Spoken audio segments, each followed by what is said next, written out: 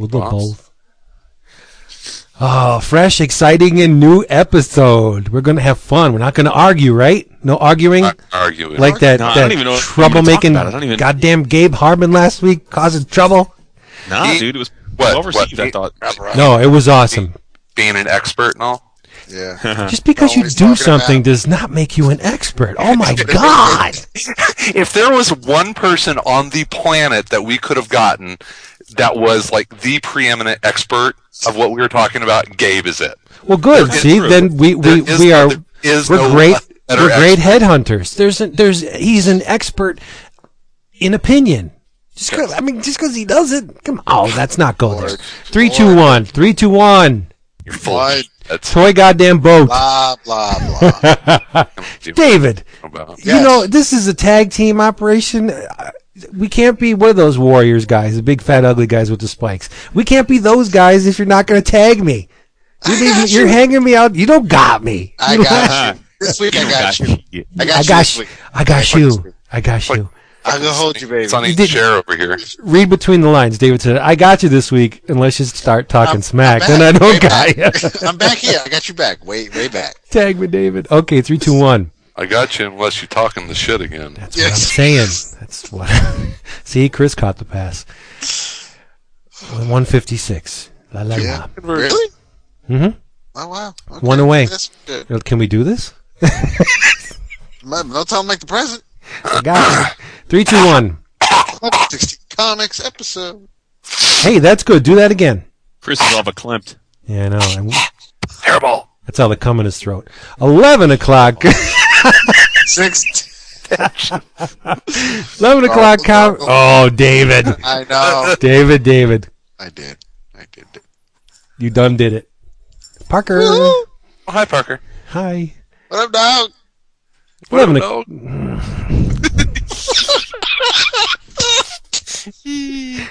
11 o'clock comics episode 156.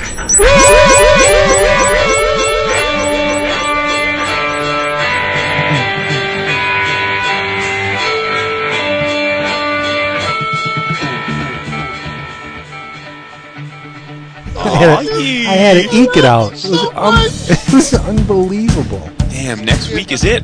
I know. Is what? The last show. 3 years. Next week is 53. It came so fast. There will never be a last show. The only time when we do a last show, the radiation levels in Pennsylvania will be so high that we can no longer continue to live. Oh, so we got That's when we do a last show. That's what I'm saying. Yeah. When we end the show, the planet goes with it. Nice. That's right. Respect. That's right. Why would we just bomb out now just because Chris wants to be a goof? I don't know. Me? Because you just met Chris. Yeah. That's right. I don't know about y'all. I'm starting a baseball podcast. Yay. You and Tom? You That's and what Around Andrew. Comics was back. You're Zing. so funny. I couldn't bring myself to talk baseball right now with the White Sox pathetic performances. Oh, man. 4 blown saves. Josh Johnson just lost his no-hit. Really loud this Yeah, I week, know isn't it? that, but I'm more And he's concerned about premiering- Thornton having 0 for 4 in save chances. He's all right. premiering the baseball podcast right here, ladies and gentlemen. Sergio Santos is going to be the closer on that team for the year. I don't give a shit. I just want so many clothes. Okay. Fuck it. Daryl says fuck it. Fuck it. I think that's Daryl's enough. birthday this past week. I didn't. I wished him a happy birthday. I did. And it was because Julian's birthday this past weekend. Yep. Julian said he was popping bub. He had a whole house full of people, good food. When was Julian's birthday? This weekend. Oh, damn. I didn't send him a message. Did he get a table? Scusi? Ow, shit. Sorry, I burned myself with the iron. The iron? You're ironing while we're You recording? should really keep your pants on when you do that stuff. You're ironing while we record? I was poking fun at Julian, and I had a little tweet beef, but no hurt feelings. Little beef. Oh. Yes. I missed Hey, it. everybody. It's 11 o'clock comics, episode 156, one away from the big 3-year anniversary. I am Vince B. Hello. Yes, you are, and I'm Christopher Niesman, and I don't have anything witty to say, but David does. Oh, it's been 3 years, Chris. We're just waiting. I'm David Price. Damn, he did have something witty to say. He always That's true. does. That's true. And I am's Chris 918. Bipolar boy. You be nice, because you don't know. I mean, he could be the Messiah. You don't know. My favorite poster on the forums. You love it. You do. You do. Favorite poster on the forums. That thread, the Chris, for folks that don't know, he's a poster on the forum, and we have dedicated a thread just to him. It has like almost 14,000 page views. Yep. It does. That's a lot in dog years, because he has a very unique way of combining words into sentences. It's like Kerouac meets E.E. Cummings meets... Yes, if you read them out loud, Yeah. it's very enjoyable, and you can see these posts at bullpenbulletins.com/forum, as you probably didn't hear because David was talking. Yeah, 'cause I was talking. You guys haven't figured out Chris's code? You haven't been No, able to- I thought it was Caters because No, it's I know. Well, I didn't get confirmation of that fact from Tom. I got it from someone else who knows and who had evidence to back it up that it was not Tom. And I believe this person. But I know it's not Tom because Tom emails me about Chris. okay, but for Tom to call someone out on Twitter, as I've broken my personal best in not ignore whatever. He ignored him on the forum, and I can't even speak, and it's like 10 minutes into the show, and so I thought Tom was reinforcing the ruse by calling out this person publicly, which would make us think like he doesn't like this person when in fact the person was him, but it wasn't him at all. And because Tom, he's pretty damn devious when he wants to, squeak the punchline through. Evil genius. Exactly. And no, you are not Chris 918 with 3 S's. You are Jason Wood here. And this big old bucket of nonsense is brought to you by who? Discount Comic Book Service, DCBService.com, where you, the comic book aficionado, can get your favorite funny books and collectibles at huge Wamba discounts, like the first issue of the forthcoming Alpha Flight. It's $3.99 cover price. That's not what you're going to pay, though. You are going to pay $1.99. That's half off. Half off. Welcome to Oddville, coming straight out of Ad House Books. I can't wait for that. 30% off. Jay Stevens is awesome. 30% off that cover price is going to cost you $10.47. $10. That's nuts. Kirby Genesis #1 is $1. Mome graphic novel volume 22 going out with a bang this spring. 35% off the cover price, costs you $9.74. There you go. Do not forget the URL. It's dcbservice.com. They have another one called mydigitalcomics.com where you can get little floating electron versions of your favorite comic books, which take up zero shelf space because they don't exist. You put them on your hard drive. You can have the Library of Comic Book Congress on your hard drive, and it's not going to take up any room other than what's in your box there. mydigitalcomics.com. And, as I've been saying, keep an ear out for the Summit City Comic Cons coming June 18th, downtown Fort Wayne, Indiana at the Grand Wayne Center. Admission is just $10, and kids under 12 are admitted for free if you're a grown-up person and you pay. Local and regional retailers will be there, and the artists in attendance, over 100 of them, artists and other comic book creators, those writing people. Mike Norton, the awesome sauce himself, Tom Scioli, Sean McKeever, Jason Howard, Katie Cook, Gary Starreach, Friedrich, and a whole mess more. You can find out more at www.summitcitycomiccon. There's 2 C's towards the end. SummitCityComicCon.com. Check it out. I was thinking about Cameron today. Cameron, owner operator of DCBS. I bought some of those crazy Vibram shoes, the ones with like the they're like gloves for your feet. Oh, they're the one with the big heels. No. They had the little flashing light. No, they're the ones where they're called like Vibram 5 Fingers, and so I have underwear like that. It's like they're like toe socks, but they're Like actually the banana sock. running shoes. And it really is like walking around barefoot with shoes on. And Cameron is kind of notorious for walking around barefoot. He does like to go au naturel below the ankle, yeah. So I'm saying, Cameron, if you're listening, get a pair of these Vibrams to wear to conventions. It'll be like walking barefoot. You'll love them. Are they expensive? They're not too bad. They're like $90. That's not so bad. No. I've seen more expensive. Yeah, I've been working out in them. They're great. Good for you. I like in the working out thing. Working out, getting huge. That means you'll be with us even longer. Well, yeah, really. Try. Depends on if the alcohol gets me. But we should probably move on to this evening. Segue. Roll call. Vince, why don't you start us off? Well, ceremonies you. Yes, I dispensed with the malt liquor because last Thursday I woke might up. have been not the night to start with the malt liquor. I woke up with a head full of cotton, and it did not go away. Yeah, I know. It didn't go away till poured one out for your homies. See, I do pour one out. I poured one out last night for Captain Phil on Deadliest Catch. I was drinking a beer when I watched that, and I actually saw your tweet. You're a fan of that show. I love that man. Yeah, I do. I like it. It's freaking awesome. I feel bad. I mean, the kids are really. I thought the show was interesting for like the first 1.5 times that I saw it. But What's like that it's mean? pretty much the same show. There's always They're angry. They're mad. They're wet. They're cold. They want to eat. But the thing about last week was I started early with the Yingling. I had 2 beers before I drank the malt liquor. Yeah, and it just kicked my ass. So no more malt liquor for a little while. I am drinking the absolutely delicious. My taste buds are tingling. The Yingling, see that? I'm rhyming. The Yingling Black and Tan. This stuff's great. It is not bad. I do. Dark brewed porter and premium beer. And it's great and it's cheap, like me. There you go. David, how about you next?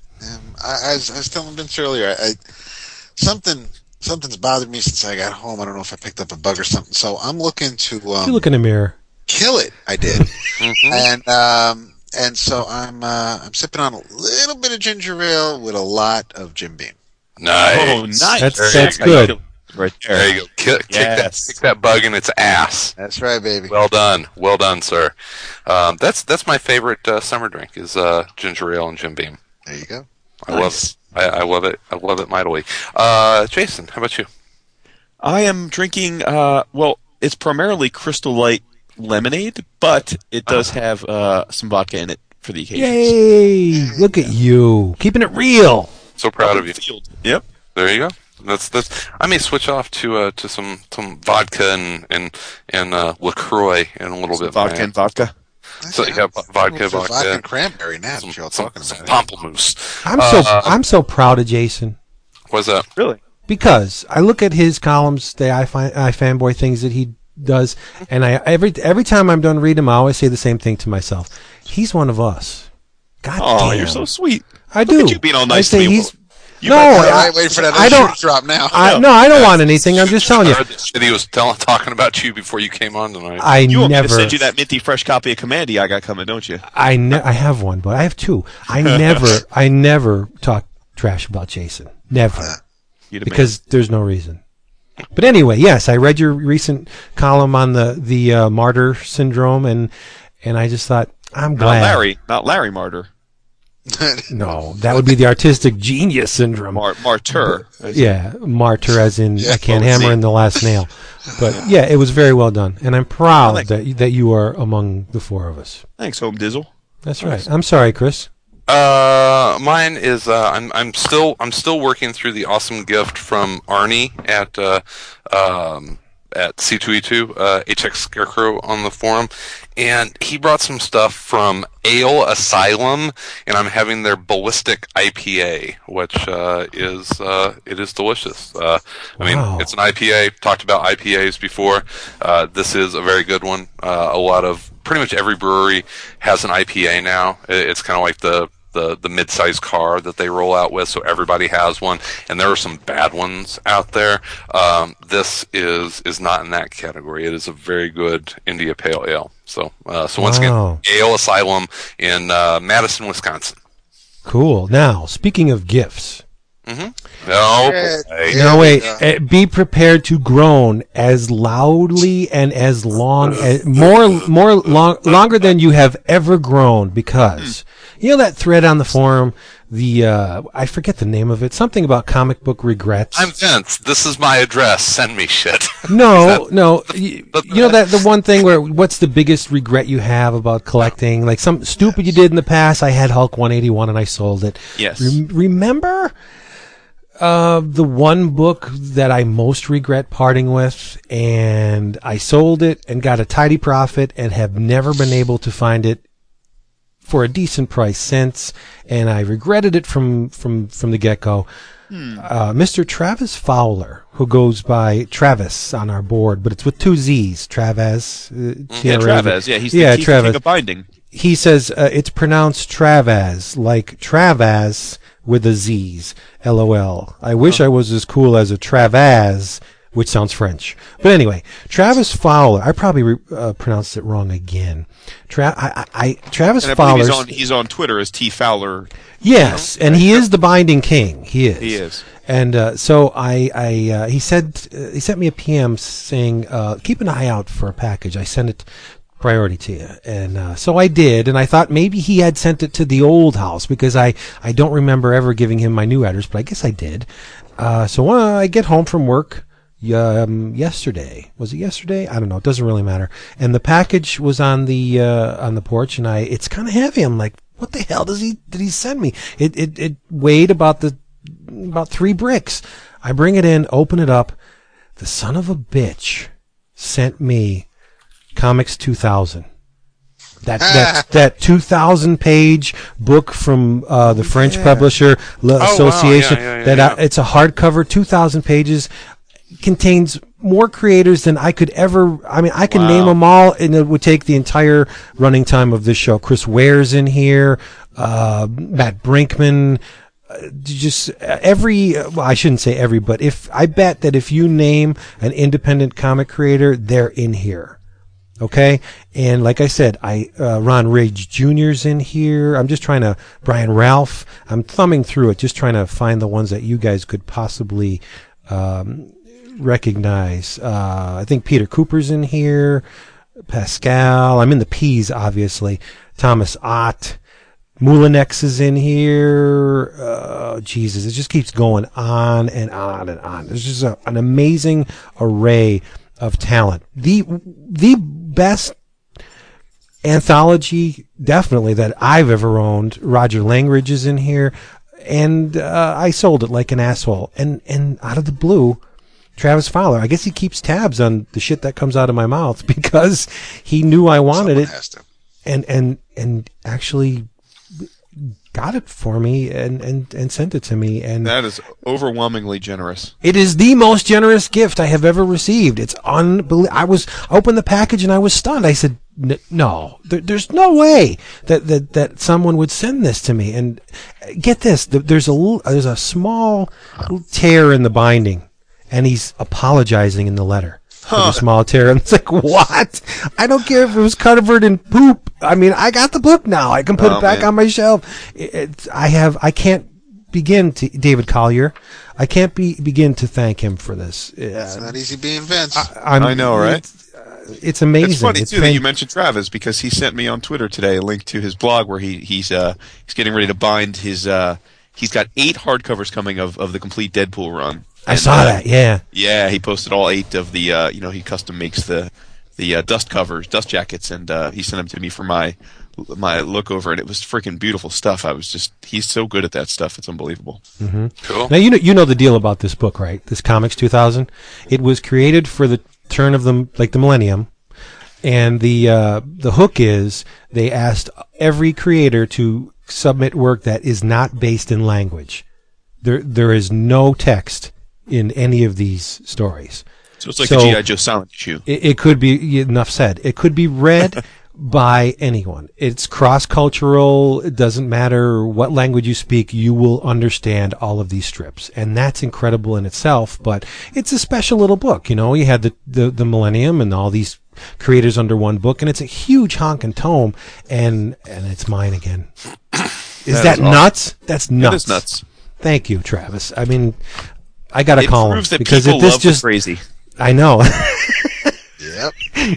This is not sufficient. I'm going to call him and thank him because it's just incredible. That's cool. Yeah. I have a thank you too.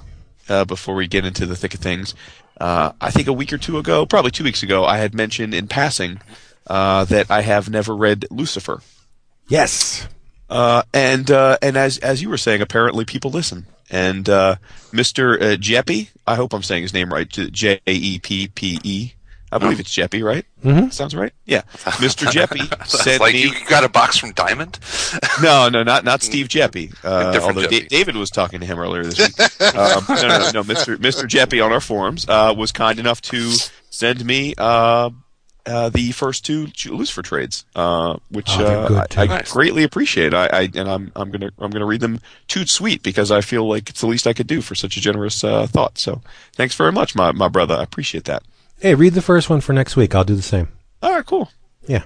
Nice. Like Carey. Can't beat him. He's great. Yeah, I think that's because he knew I was a fan of the Unwritten, and so yeah. So I'm interested to see how this stacks up. Yep. Good stuff. Cool. All right. There are no voicemails this time around again because I didn't have the time to do them. It's been very busy, but they will return next week. For Shizm, right. They will return next week. I heard. It's a good thing because I heard that I heard Mr. Matt Templar Burden left like 5. Yes, from Kapow. From Kapow. Yeah. I tell you what, that looks like a great little convention. I'm saying, right? Yeah, it looks like they were really clamoring for a show over there. I was. I've wanted to go to either Bristol or Angoulême. That is still like the number one. Oh, that would be awesome. I will go to Angoulême at some point. But Lucca in Italy is another one high on my list. But as far as like UK shows, it looks like Kapow has shot to the top of the list. That was in one show, right? Yeah. That's what a crazy. Great premiere, and it looks like the comic fan base is alive and well in the UK. I mean, we don't talk about it enough, but I mean, going back, to even, our early days on AC and Bullpen Bulletins, the UK listenership for comic book podcasts has always been. Yeah, you're right. Very, very large and in charge. Yeah, and same here. Seeing the Kapow thread, even I didn't obviously I knew Burden and some of the other guys were Brits, but I didn't realize until the Kapow thread how many other guys on the forum are UK. Residents, but you're Taylor, Pithers, they're all over. Yeah, it's crazy. And Matt sends me a picture of him and John Romita Jr. Like, you pain in the ass. I got to say something about JR. Dude keeps himself in good shape because you're not kidding. He's got to be in his 50s, right? Yeah. Mm-hmm. Yeah, man. Well, look how old Papa is. Papa John. So. Yeah. What are you Speaking talking of about? Papa, did you see he just drew a Justice League cover for Hero Initiative? Really? Yeah, Cedar. Yeah, I boy, those Hero Initiative Avengers covers that we saw at C2E2, they are going for a mint. They're making a lot of money for Hero Initiative. The Byrne one went for almost $4,000. Damn. Yeah. But Byrne commissions are not cheap. Does that have a polar bear on it? No polar bear. Oh, stop. I need to throw out a thank you, and it's not for anything that anyone sent me. Well, kind of, but it was sent me a PM, and it's a Swanee or Swaney on the forums. Oh yeah. People have heard about my love of Alien Legion, and I've talked about how I really want some art from the first 6 issues of that series. That's the Frank Sirocco run. Those are the ones that, not that the Strowman stuff was bad, but those like first 6 or so issues are so ingrained in my mind and just great nostalgia for that era whenever I was growing up. And there were a couple Alien Legion pages that got posted on eBay last week, and Swaney sent me a PM and said, "Hey, check this out if you haven't been combing the internets for Alien Legion pages." And there was one page from I think it was issue 3, but then there was another page from the color graphic novel that Epic put out, the A Great Day to Die, and the page, the black and white page was nice, but it wasn't like the page. I'm like, okay, I'm done looking for an Alien Legion page now. But the page I got, I went for the color page because I don't have any colored artwork, or I didn't until now, and it is an awesome page from A Gray Day to Die with Saragar fighting the android, and I won't spoil, but it's not just a robot that he's fighting. Great page. You read the graphic novel. It's awesome. Great page, but the side note on it is the guy that I actually bought it from on eBay is Steve Mankus. Is that how you pronounce it? Yep. Steve Mankus, the creator of Fish Police, is who I bought the page from, which is very serendipitous because we were just talking about him last week or 2 weeks ago. That is pretty crazy. Yeah, is. So I now own an awesome Alien Legion page, and I bought it from the creator of Fish Police. So 80s all around. Only in America. Yeah. Now that's not a Frank Sirocco page, is it? Yes, it is. Oh, cool.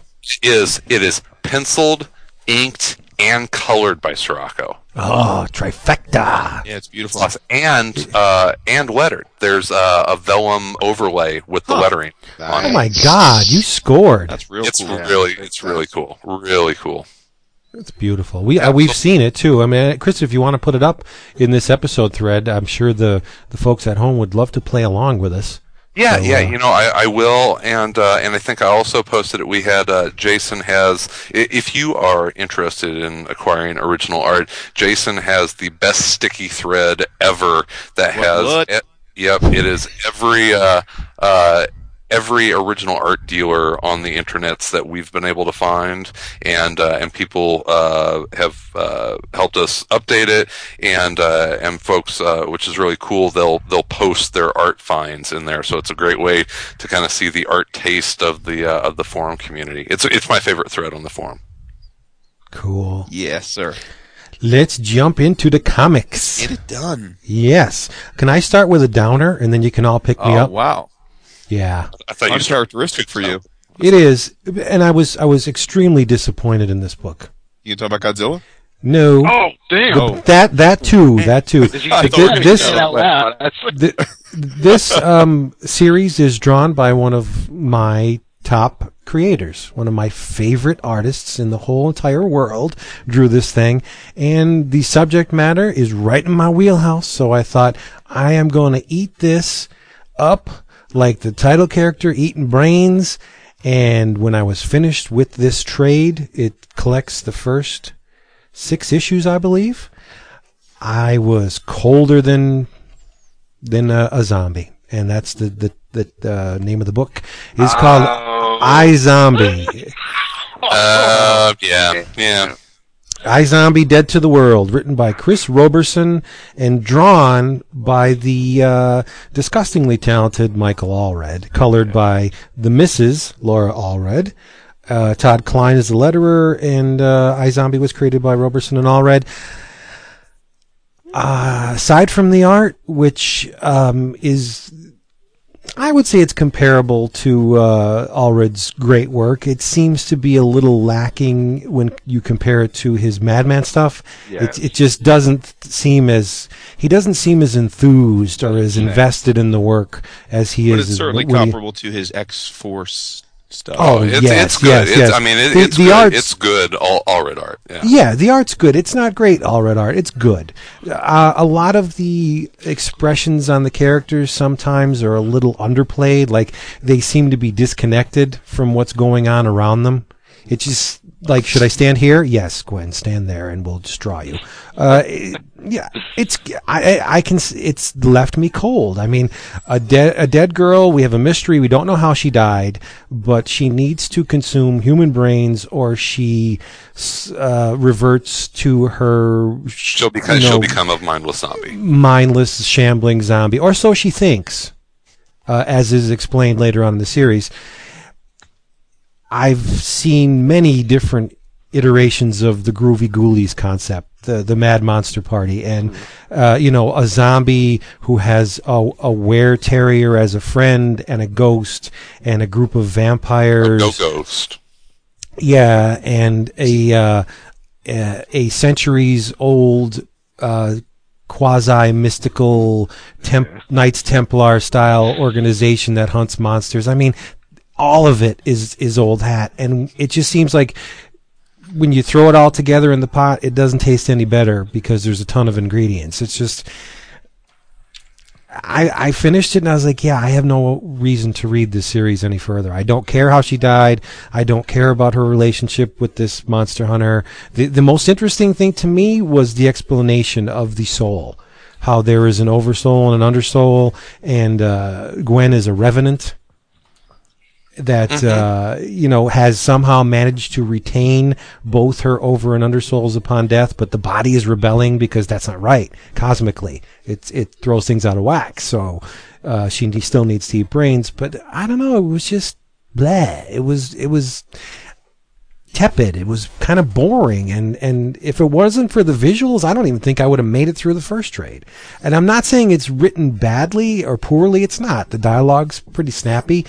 It just is, and I don't understand why. I should be jumping up and down. Monsters, and pseudo 60s stylings by Mr. Allred, and the clothing is great, and Gwen's hot, and she eats brains, and she's a zombie, but it just does absolutely nothing for me. And I feel a little bad, but I gotta be honest, it's not something I'm going to continue reading.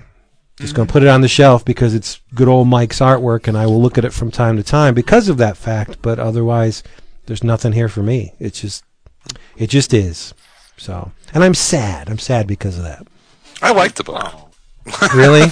Yeah. It's not my favorite book, but I love the Allred art, and Roberson has written some other stuff that I've really liked. He's done the Cinderella books. Yeah, and they're great. From Fabletown with Love, and I really like the concept of this. I keep kind of waiting for it to really find its feet, because I think that something's there.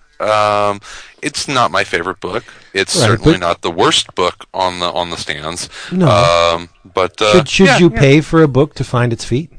Should you fund an experiment in progress? That's what I'm saying. That's a broad question. You're going. I mean, it's the journey to some degree, right? I mean, It is, yeah. But I mean, we're talking about Fables the other day. I mean, if you want to read a similarly themed book that I think is written better, pick up Chew. It's the same premise, almost. Almost. Oh, I mean, so we're going to start comparing Superman to Captain Marvel? No, I'm just saying that there's something lacking in this title, and I don't know what it is. No, and I don't feel that when I'm done with an issue of Chew. I feel satisfied. I feel like it was a complete meal. I have not read any of the issues past the first arc, and I have them sitting here. I mean, there isn't. I enjoyed the first arc, and like you, it's because of the art, but it's pretty right now. It's just it is, but like you said, it's not knocking me out of my seat. It's still Allred, and I mean, even not so great Allred is still really good Allred. So it's just sitting here waiting for me to read. So it hasn't. I'm not moved enough to read the past few months worth of issues. I will, but I don't. I didn't dislike it. as much Right. as you did. But I mean, I did. That's the thing. I didn't dislike it. I just didn't like it. And Right. You wanted to love it, and yeah, Right. and Yeah. I do. And I that will makes say one sense. thing, though. Mr. Allred should thank his lucky stars that he managed to cross paths with his Laura Allred, because I never thought Allred's art could be improved by something other than himself, but she adds a lot to, I mean, and he is one of the top talents I think the medium has ever seen, and to compliment a creator of that caliber with your additions, that's not easy to do. And her coloring, it just seems to fit. It makes his art, it adds another dimension to his art. It almost looks like, and I've said this a million times, we're looking at animation cells, because her work looks like it's just floating below the surface of his line work. She gives it a neat, there's a texture to it when she touches it. There's a nice tonal array, and it, like I said, it almost looks like that color art exists on a physical board, not computer color. She probably does color computer on Photoshop or something, but it just seems to me like it exists, and his art's on an overlay, and it's gorgeous. It's friggin' unbelievable, and that's what I loved about the book. But you know, I'm kind of in the same boat as David and Chris. I read the first, I think, 4 issues, and I have all the rest just stacked up, and they're just in my to-read pile. Yeah. And I guess it says something that I haven't made a point to finish the first arc, but I definitely don't. I definitely enjoyed what I read enough that I've kept buying it with the intention of catching up. So yeah, I mean, there's enough of a mystery there. Yeah, aside from her being, I mean, the mummy dude and things like that. I mean, I do want to see some of these questions answered. I do want to see the mystery unravel a bit. So I'm going to stick it out. I'm not going to, I mean, I want to know more about the vampire chicks and things like that. So I mean, there's enough there that keeps me interested, but it's not. I don't open up my DCBX box. Oh God, I got to read iZombie now. That's the quickest way to turn me off a book, is to drag out a mystery. Okay. I got no patience for that. Like espionage. Yeah, I was going to say you don't seem to like. I mean that. Yeah, don't make me guess, bitches. Tell me. Yeah, if we could sort of carve out a little section of the comics world that clearly isn't your cuppa. True, very true. Section. Which is odd, because shut up, Christopher. What? Because I just said the book I did like tonight that I'm going to talk about later is almost noir. Almost. So really? Yeah. That surprises me for the hell out of me. You were probably Stan's camp then with the whole Green Goblin mystery. Kinda. Yeah, I like the Wolverine thing. Nothing infuriated me more than just dragging I know he said Stan. Then dragging that shit on for years and years and years. Say you agreed with Stan. Say it. Say it. It's not going to happen. We got to give a little bit of love to Battle Pug creator Mike Norton. Always. Absolutely. Yeah. I think all of us decided to purchase the little 4-Star Studios app. And, double feature? Action double feature. Number 1. And I'll save what I emailed Mike because I had to ask him a question, and I'll get into that later as far as, because I had some feedback on the tech side of things, but was this not the coolest little anthology? Yes. Well, first of all, the app, if you have it for your iPad, and it's their studio mate, Josh Emmons, who developed the app, I believe, it is far and away the best comic reader I've ever used for this reason. Beyond just being very smooth and the page turns are great and it's very intuitive, you can view the entire book like 4 different ways. You can view it as, finished with word balloons and just like you would any other comic. You can turn the coloring, or you can turn the word balloons off, and you can look at just the colored art. You can turn the coloring off and look at just the black and white inked work.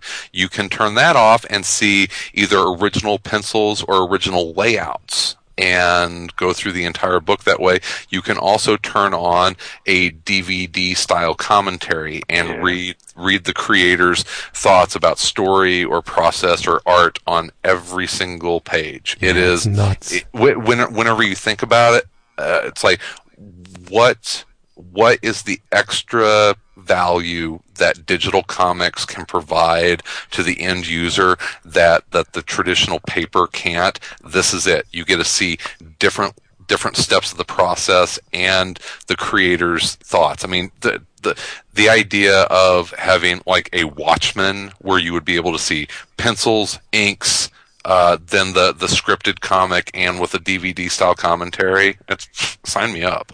Yeah. For $1. For $1 for the first $1. 2 stories, and like Chris said, with the special features, you can never. I mean, we've all read black and white comics. We're fans of black and white comics, and we know that it takes a special skill to create a comic book sans color, because you have a lot less to work with. You have to use the blacks and the grays, and you can really tell, especially in the Jack Kraken story, how much the color really plays a part in Carlos Padilla did the colors for this story, and it's Ross Campbell's art is great, but the color really makes the pages pop when the color is added to the black and white artwork. Yeah, I'm going to give this to Mr. Tim Seeley for free. Jack Kraken is crack-a-lackin'. If he wants to use that, he could for free. Oh, but yeah. I got to say, I'm sure he's running a copyright. I know. You hear the little footsteps? Oh, damn, that's good.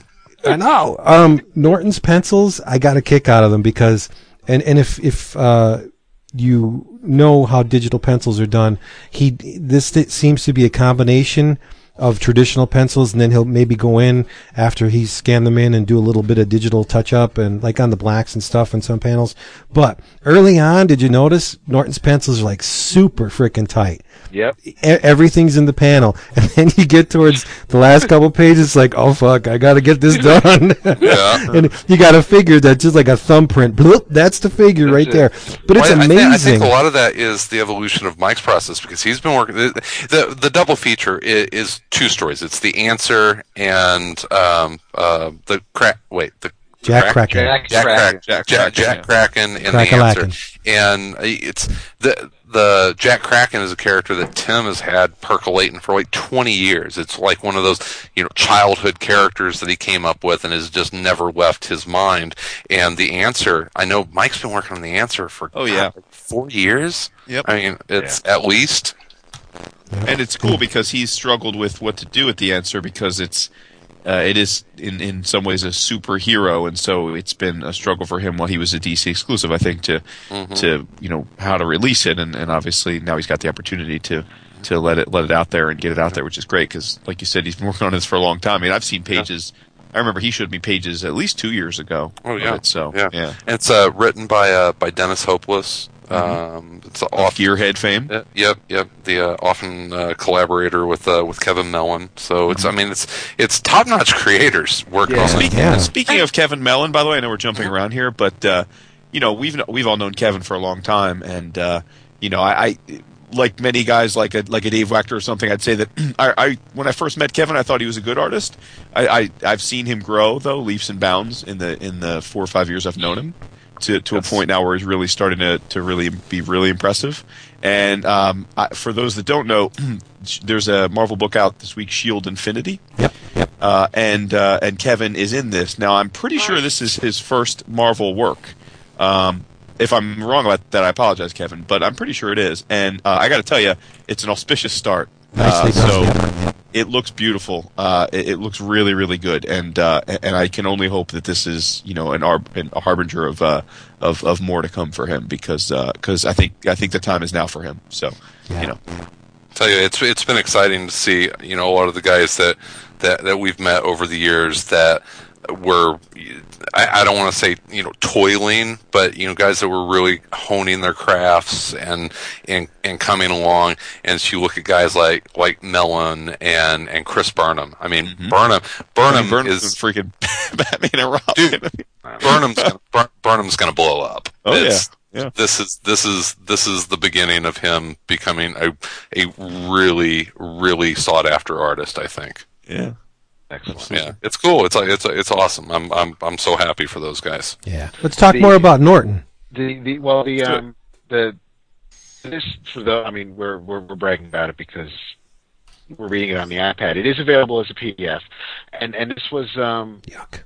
This was part of why I pestered Mike to begin with. And first of all, I couldn't believe that these were 2 8-page stories, especially Jack Kraken. I couldn't believe it. I read all of that. It was only 8 pages long. You're right. That's true. That's a good point. I asked my, who do I write to as far as feedback was because, like Chris said, as far as technically, it's a great app. My major beef was the inability to zoom in, especially on the double page first when you turn the iPad sideways and you can see both pages at once. Wait, what? You can't zoom in. Ooh, you can see both pages at once. Yes, when you turn it to the side, yes. I didn't know that. Yes. But I like, especially, to look at Mike's art or even, on the Kraken stuff. I'd like to really zoom in a little bit and see what's going on, because when you turn it sideways, it's not as easy to read.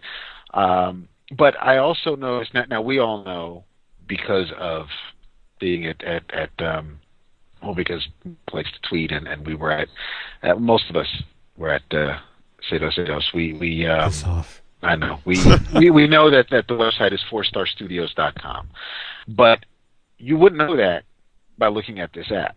So I was basically just trying to find out if I'm missing something by not having a link to the 4-Star Studios website. Because if I'm already on my iPad and I want to look and see what else they might have going, because you could go to the website right now and see that Tim Seeley has a sketchbook out that you can buy for $1 or $2. But there's no link in the app. There's also no. I thought it would be really neat if where you have the credit box for each comic, if you had a link to those creators' individual websites for their blogs or whatever like that, and that's not available too. So it's little things like that I would love to see more of, just so I could see more from Tim Seeley or Campbell, or even go to IHateMike.com to check out more of Mike's stuff. But that's it. The content itself, I have absolutely no problems with whatsoever. I just like to see the app grow a little bit. But other than that, the app itself is free. If you want to read the comic, you spend $1, and really that's well worth it. It's well worth it. Absolutely. Yeah, it's worth 10 times that. Yeah. I will say, David, you mentioned Carlos Padilla's colors. Yes.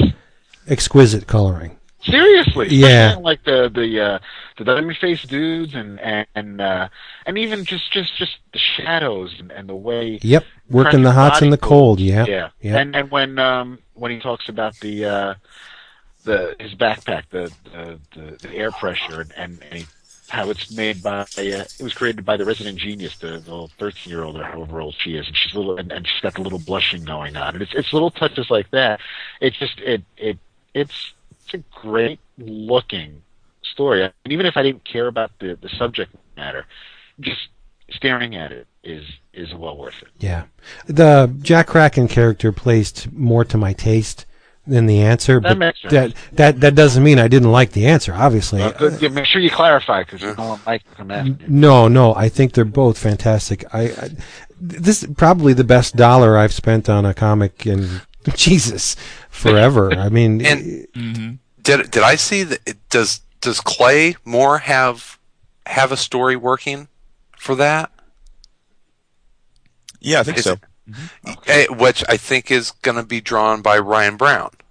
Ooh. from God Hates Astronauts. Look at that! There you go. Yeah. So I'm really looking forward to that. Which I think it's going to be a horror double feature. They've got the action double feature. I think they're working on the horror double feature. That's cool. I'm there already. And Devin is hot. Stuff. Heaven is hot. You know it. Gotta say it. So yeah, I was blown away, and I'm sure you guys were too. This thing is just incredible. Yeah, Chris very is cool. Chris is right. I have to agree with Chris about the app itself. If the other comic app that I use was this good, I would probably be a happier person. But this blows it away, and it was $1. Yeah. And I had to pay what, $9 for that other one? You talking about Comic Deal? Yeah. Okay. Oh, it's Yeah. funny. I like Comics Deal a lot. I like it. Do, but I mean, Yeah. but it's kind of technically they're different. I mean, whereas now, at least with this app, with the 4-Star Studios app, you're downloading comics right from there. It's the storefront, and then you can just read and everything from there. With Comics Deal, there's a little bit more. There's user Maintenance. interaction a bit. Yeah, No, yeah. you really. But I mean, I do think you get what you pay for. I think it's well worth it. So. Yeah. Well done, Mr. Norton, Seeley, and everyone else involved. It's just blew me away. Yes. Unbelievable. Go do it. David, tell them where they can get it. iTunes, right? You can download it from Yes, iTunes. you can go to 4starstudios.com and buy the PDF for those of you who do not have an iPad. If Losers. you have an iPad, you go to the App Store and look for. I'm a jerk. You should be able to do a search for any of the creators we just mentioned, or the Little Action Feature, or 4-Star Studios. And once you download, the app itself is free. You download the app, you're not going to be able to do much with it until you buy, right now, the inaugural comic. But once you buy that, now you can just go whole. Well, I've checked it out probably once or twice a day. I've read them both, stories, but I love going back and looking at Mike's line work and looking at the colors and Commentary. Yeah. Yeah, the commentary is fantastic because since we've met Mike and we've listened to Mike, I hear the commentary definitely in his voice. I know his attitude and it reads like Mike sounds and the Seeley's commentary on Jack Kraken, it was a lot more, I think, personal, just because this is a character that the Gripper's been around in his mind since he was a wee lad. So it's since when the Gripper sounded like a cool name. love those gloves. But I mean, there are the stories themselves. It would be worth it. But the fact that you can scan through and see the process of how the stories were made, that's worth it. The commentary makes it worth it. There is just, you get so much for your buck. It's not even funny. Flat out, it's $1. Yeah, Come on. seriously. Yeah. Put the Twix down and buy the damn comic book. Yep. I got something. It's it falls into the Chris needs to apologize to this creator. Awesome. I love these. These are my love favorite. those. Yeah. It's so rare. Yeah, it's not as rare as I'd like. I was quoted on the show as thinking that Nick Spencer gets a little too much. Where'd I he think go? that Nick Spencer gets a little too much love out there. I think that it's one of those that people are looking for the next hot writer, and he's kind of has been anointed as the next hotness. For the most part, I don't hate his stuff. I don't see it as being incredibly spectacular. But I did sit down this weekend at the urgings of Brian Salazar and read the Jimmy Olsen one shot. Oh, I heard that's fantastic. Yeah. It's really good. It's I think what happened with DC is the Jimmy Olsen they were the 8-page backups that were in were they in Action? They were in Action Comics, and then the Jim Gordon story that Franco Francavilla Francesco. I got my Francesco Francavilla, right? Yeah. Yes, that he drew. That was the backup for Detective. Well, when DC went to their holding the line at $2.99, they took the backups out of those, and so these last couple issues of Detective, you've seen that story put together in single issue form.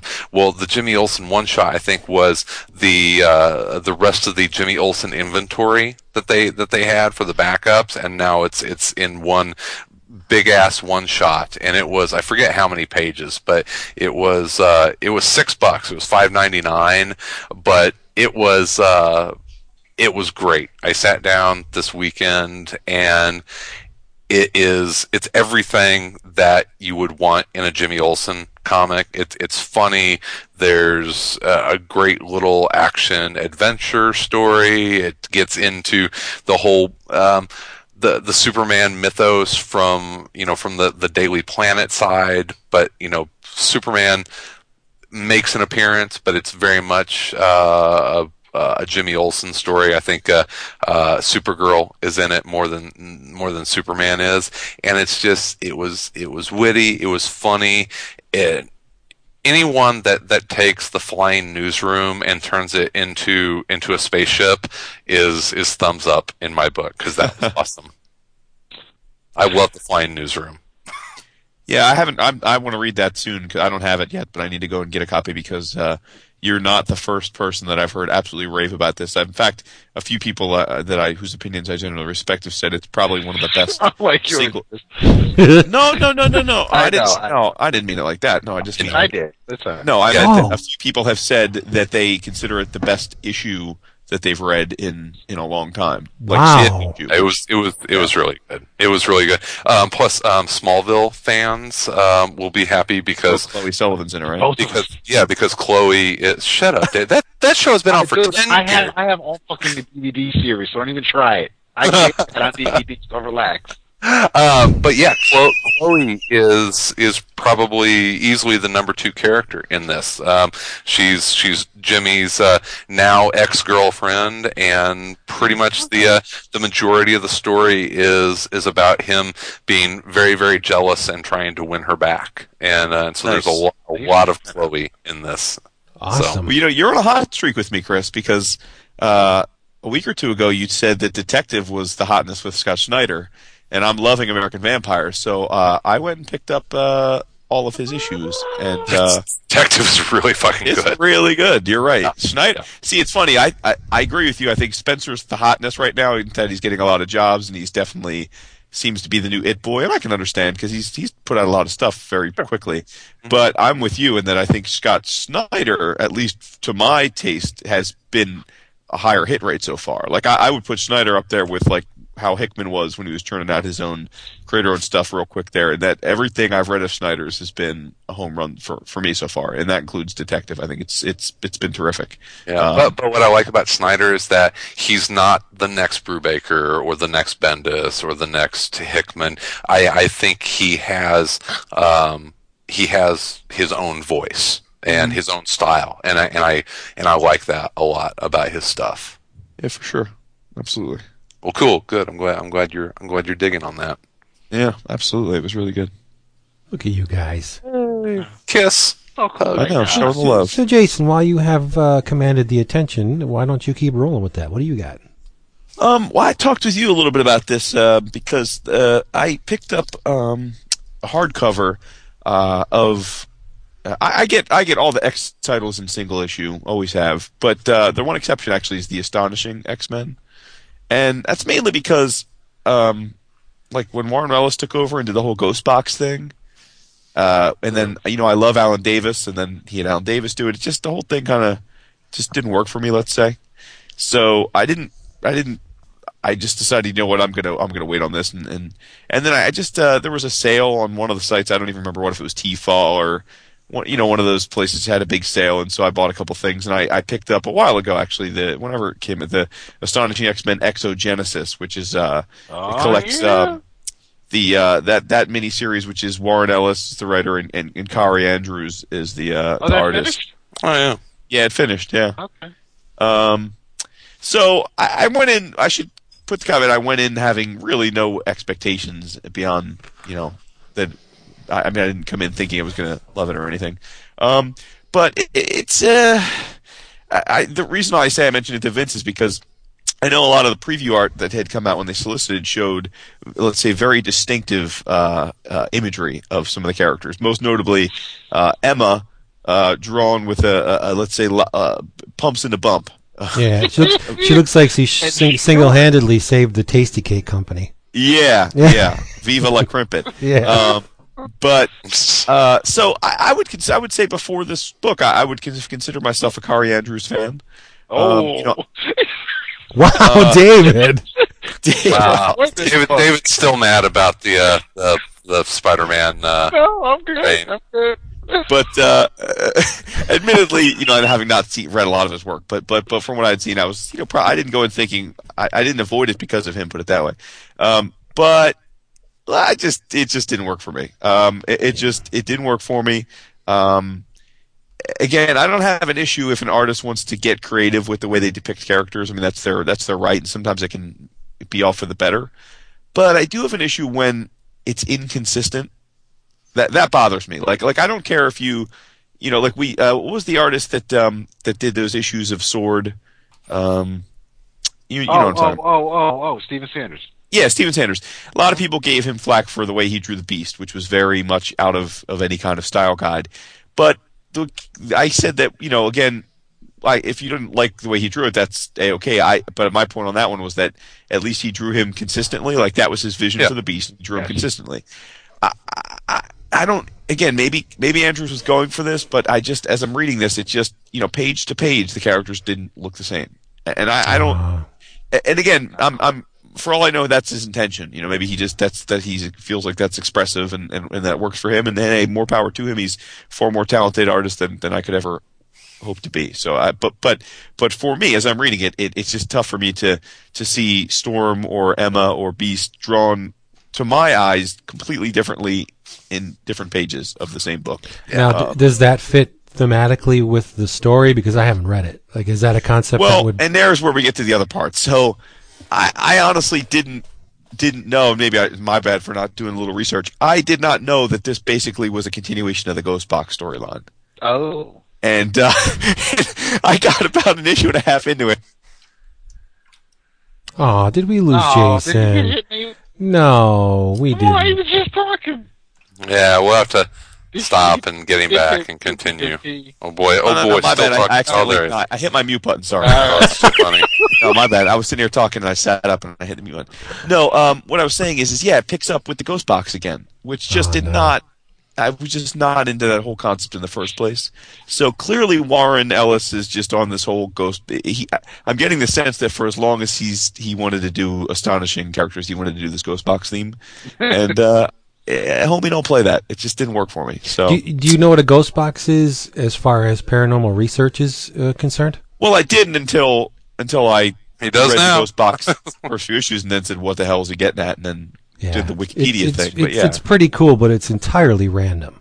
I mean, they attribute meaning to these flashes of content that, because a tarot card reading is all random too, but I think they're reaching sometimes with some of the concepts they pull out of a Ghost Box. But anyway, yeah. Yeah, so, and for those that aren't, the premise is basically that, and again, it's somewhat of a well-worn premise these days. It's that in a small town in Africa, lots and lots of babies are being born, and they're being born mutated, which sets off a lot of alarms because there aren't supposed to really be any new mutants popping up, and certainly not as babies because most mutants manifest their powers at puberty.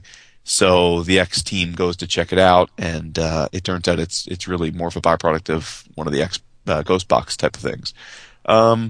So it is what it is. Like you said, sometimes you win, sometimes you don't when you buy something. So, right.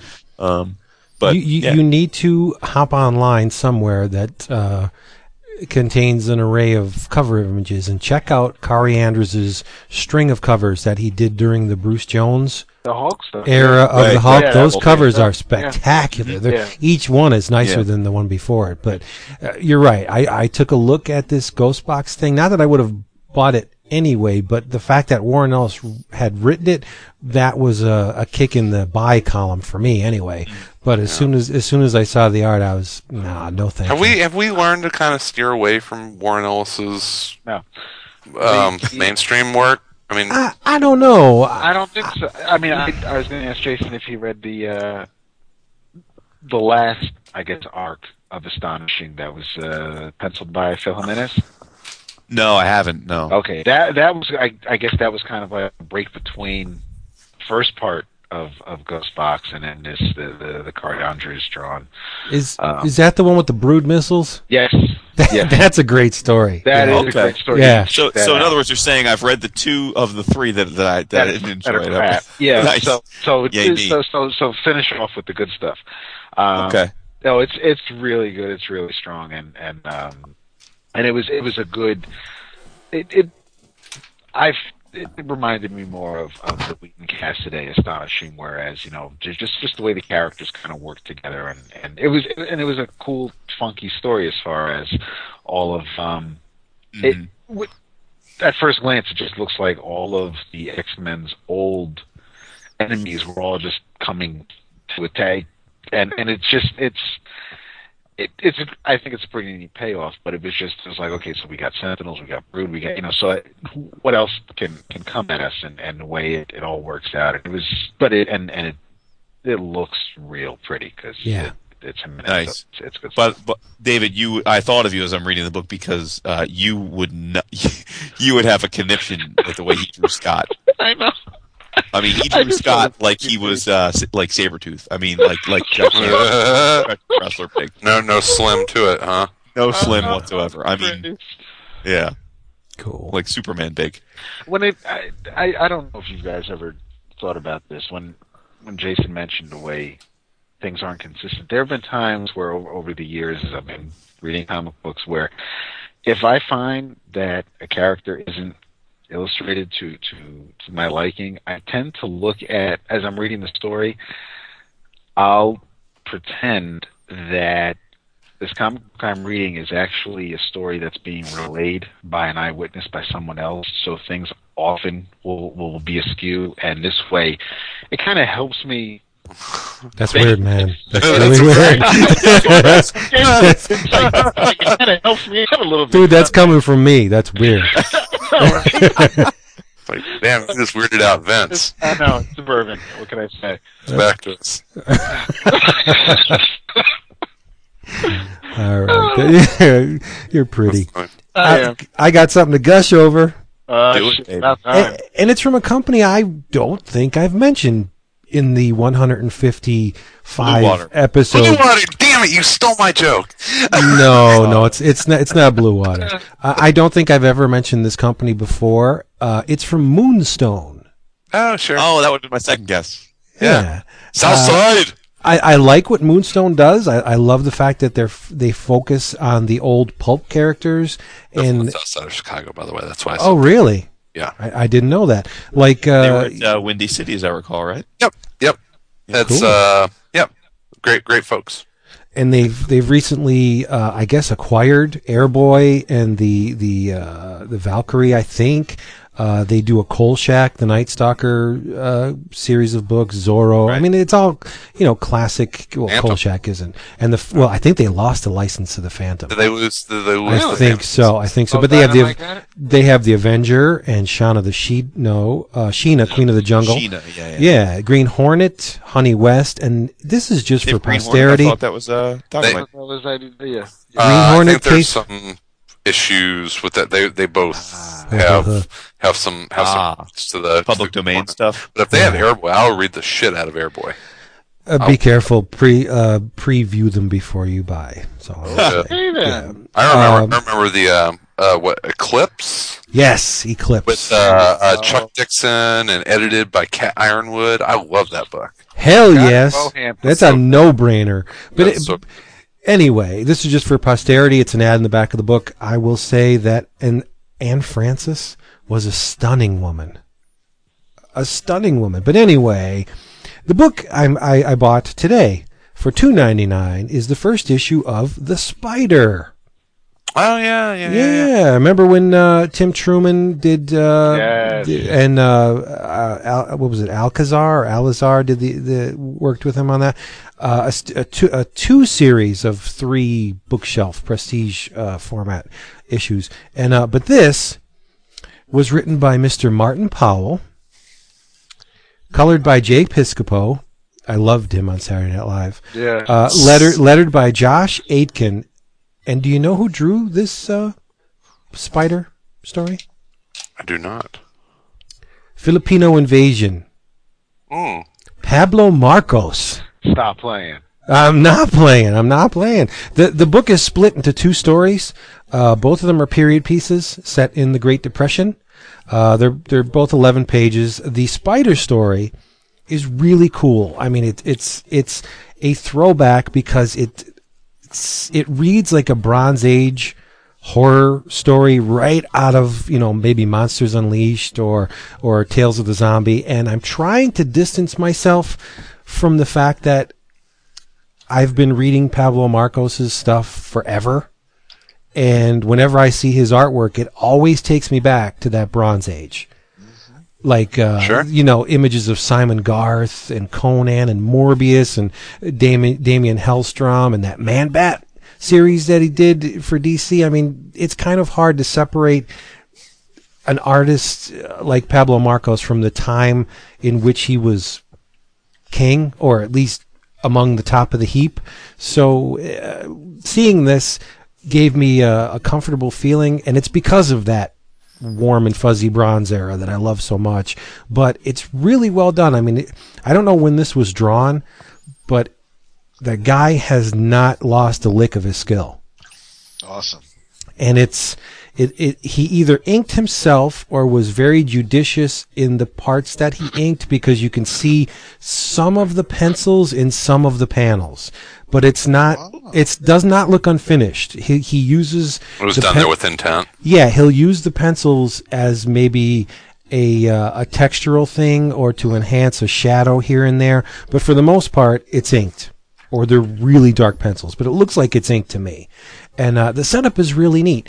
The spider, who is a man named Richard Wentworth, millionaire playboy by day, vigilante known as the Spider by night. It's kind of the same setup as the Bruce Wayne Batman story. He's got the funding to do whatever he wants. He wants to fight evil, and he goes out at night in a slouch hat, a face mask, wig, and fake fangs. And he fights the forces of evil. But unlike Mr. Bruce Wayne, the Spider does not have an aversion to handguns. He's sporting 2 pistols, John Woo style, in this issue. And if you're in his way, he will shoot you. It's pretty neat. But his fiancée, a woman named Nita Van Sloan, makes a frantic call to the commissioner, Commissioner Kirkpatrick. And again, you have this Batman Gordon type relationship between Wentworth and this Kirkpatrick commissioner guy. Like, they're tight, but the commissioner kind of has an inkling that Wentworth is in fact the Spider, but he's never been able to prove it. So if you like Batman, you'll like this. That's I guess that's what I'm saying. So the commissioner gets a frantic phone call from this Nina Van Sloan, who was out visiting one of her ill friends out in the country, and the Spider knows this because she's his fiance, and the commissioner doesn't get any information, just like, hey, that was Nina, and she hung up, and she seemed kind of upset. So the Spider heads out to save the day, and there's a graveyard, and there's an army of shambling modern Prometheus in the vein of the Frankenstein monster. There's these patchwork men that attack him from all angles. Meanwhile, his fiance, is strapped to an operating table and is being worked on by Daphne's father, this mad scientist type dude that we think is trying to save his daughter by experimenting on these shambling monsters and this Nina Van Sloan. But there's an O. Henry type ending. The tables are flipped, and the villain is not who you thought it was initially. And it's all done in 11 pages. You know, I mean, if you like the good old Marvel, yeah, I mean the pulp factor is definitely there. It is the Spider. And it's a period piece, and it's very much in the vein of the old Marvel black and white magazines. But really neat, there's one color used throughout this entire issue. Aside from the black and white and gray, there are panels that are enhanced by red. So the majority of this story is in black and white, but the Spider's, the inside lining of his cape will be red, his tie is red, and naturally the skin, they use a very, like a pinkish for skin tones in some panels, but it's a really unique look. And it's printed on newsprint, like thick so it's nice. You got me, yeah. Yep. And the backup story is a character called Operator 5, which is another one of those pulpy characters, written by Gary Phillips, illustrated by Roberto Castro, who manages to hold his own against Pablo Marcos. This art is really tight. I mean, it's, again, you would think, not only is it a Great Depression period piece, you would think this was pulled from a Marvel black and white magazine.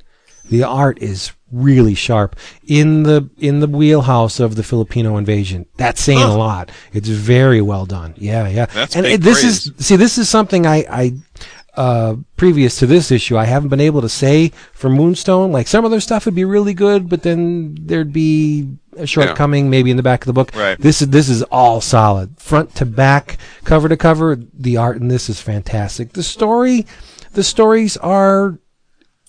They have a gosh golly gee whiz factor. Like some of the, especially in the Spider, the ending is really funny. The Spider says, "We all wear masks, my love, and sometimes the masks wear us." Dun, dun, dun. You know, no, but you got to take it for what it is. Next week. It's a pulp character. You know, Sure. No, it's great. You expect that stuff. Right, but Operator 5 is he infiltrates a white supremacist group known as the Nordic Cross, led by Reverend Gallows, led by this guy named Reverend Gallows Sloan Mather. Now, that should ring a bell right there, because he's a direct descendant of Cotton Mather.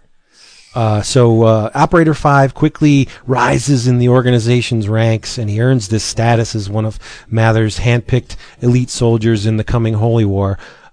And he has the tables turned on him, too, in the end, by a sexy pawn of the Reverend who slips him a Mickey and subjects his addled mind to a Nazi Dr. Meinhof's mind-controlled headband. Yes! And this not Cotton Mather, but this descendant of Cotton Mather is feeding him very hateful, racist information. Who's Cotton Mather? Who's Cotton Mather? Google him, man. You'll give me the oral history of Savage Dragon. But I asked you who Cotton Mather is, and go look it up. Go look at it. You're breaking my stride here. The dialogue in this is tough. If you are a member of the races being hated, you may find this a little bit hard to swallow, but it's very much of the period. These guys infiltrate Kurtzberg's Deli. There's a tip of the hat right there, and the slurs Jew boy, kike, yid. No, I mean, this is how these people. They're not stingy with their racial slurs, and it's only in the first couple pages, but it does make you hate these people. So, mission accomplished. And it's really cool because Operator 5 is in with these guys, and they're tearing the place up. And a cop comes in, pulls a gun, and just before blood can be spilled, he steps in and clocks the cop. But we know that's because he's trying to save a life instead of, actually helping out these white supremacists. But it's really, really well done. The women are stunning. There's a scene towards the end when the vixen is in the room with Operator 5 and she's got this sheer negligee on, and it's just the shadows are perfect. You can see the arch of her back and just a little bit of the crack in her butt, and it's all light and shadow. No, it's really nice. Very well done. Very well done. I'm telling you, don't take my word for it. Get to a comic shop, look through Moonstone's first issue of The Spider, and you'll see for yourself the art is really spectacular. You may have to take a lot of the writing for as it is, because it's very in tune with what the pulps were. They're sensationalistic. The prose is very purple. and very more in the first story than in the second. Let's just put it like that. And you know who did the cover? Dan Brereton did the cover. Nice. So you're winning every way you turn. You're winning on this book. $2.99, top-notch art, great cover, judicious use of a single color. It's great. Go get it from Moonstone. Do it. Yeah. Really surprised. I'm going to add it to my order whenever I see it anymore. Aww. Yep. How's that for praise? See, I've redeemed myself. Would you consider yourself a fan of most pulp characters?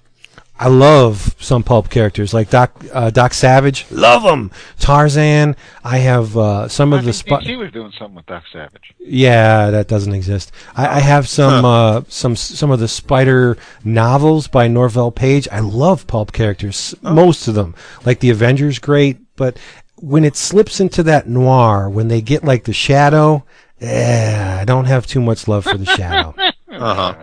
Yeah, I don't like Cloak and Dagger and political stuff and spies and espionage. You're breaking Chris's heart. I don't. I can't read it. I have no relation to it. None. But when you got Doc Savage, the Man of Bronze, who has a group of what are essentially scientists around him, and he's globe hopping with all these borderline paranormal cases, that I can gobble that up. That's the hotness. Yeah, that is the hotness. And Tarzan, I don't think there was ever a better written pulp character than Burroughs' Tarzan. Those books are fantastic. I appreciate Tarzan. I don't think I'm a huge fan of the character, though. Oh, I am. I love him. You just like those bare-chested men. Lord Greystoke. It's true, like Kazar. Yeah. Hey, speaking of Kazar. What a segue. There you go. Any of you read Scar, King of the Savage Land? I plan on it. I haven't done so yet, though. Chris, did you read it? That's funny. Is he around? David is exasperated from that one. Where did Chris go? David sounds like Burt Reynolds when they show the Cannonball Run outtakes and him and Dom DeLuise can't stop laughing. Yeah. Chris, are you here, buddy? Maybe he's doing something with the dog. This issue was hot. I'm sorry. You can't hear me? No, we couldn't hear you. I pulled a Jason. Oh. No, you didn't read Scar, King of the Savage Land, did you? As I said the first time on mute, fuck no. Oh, but you should really take a look at it. Not only is it Scar, it's Kazar and Shauna the She-Devil. Which is my girl.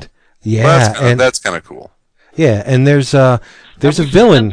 Secret Invasion? I'm just curious. I don't know.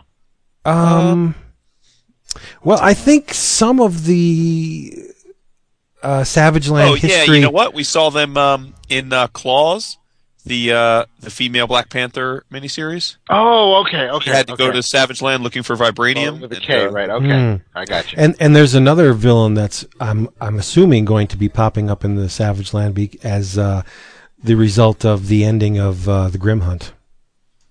So, but anyway. Scar's tromping around the Savage Land.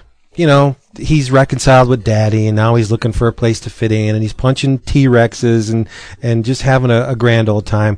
And he's kind of at odds with Shauna over his. Well, I don't know really how to put it. He's kind of. You know how Scar is. He's kind of in your face, and when you have a host like Shauna, she demands a certain level of respect, I would think, and Scar's not too willing to dish up the respect to really anyone, because he is the strongest one there is.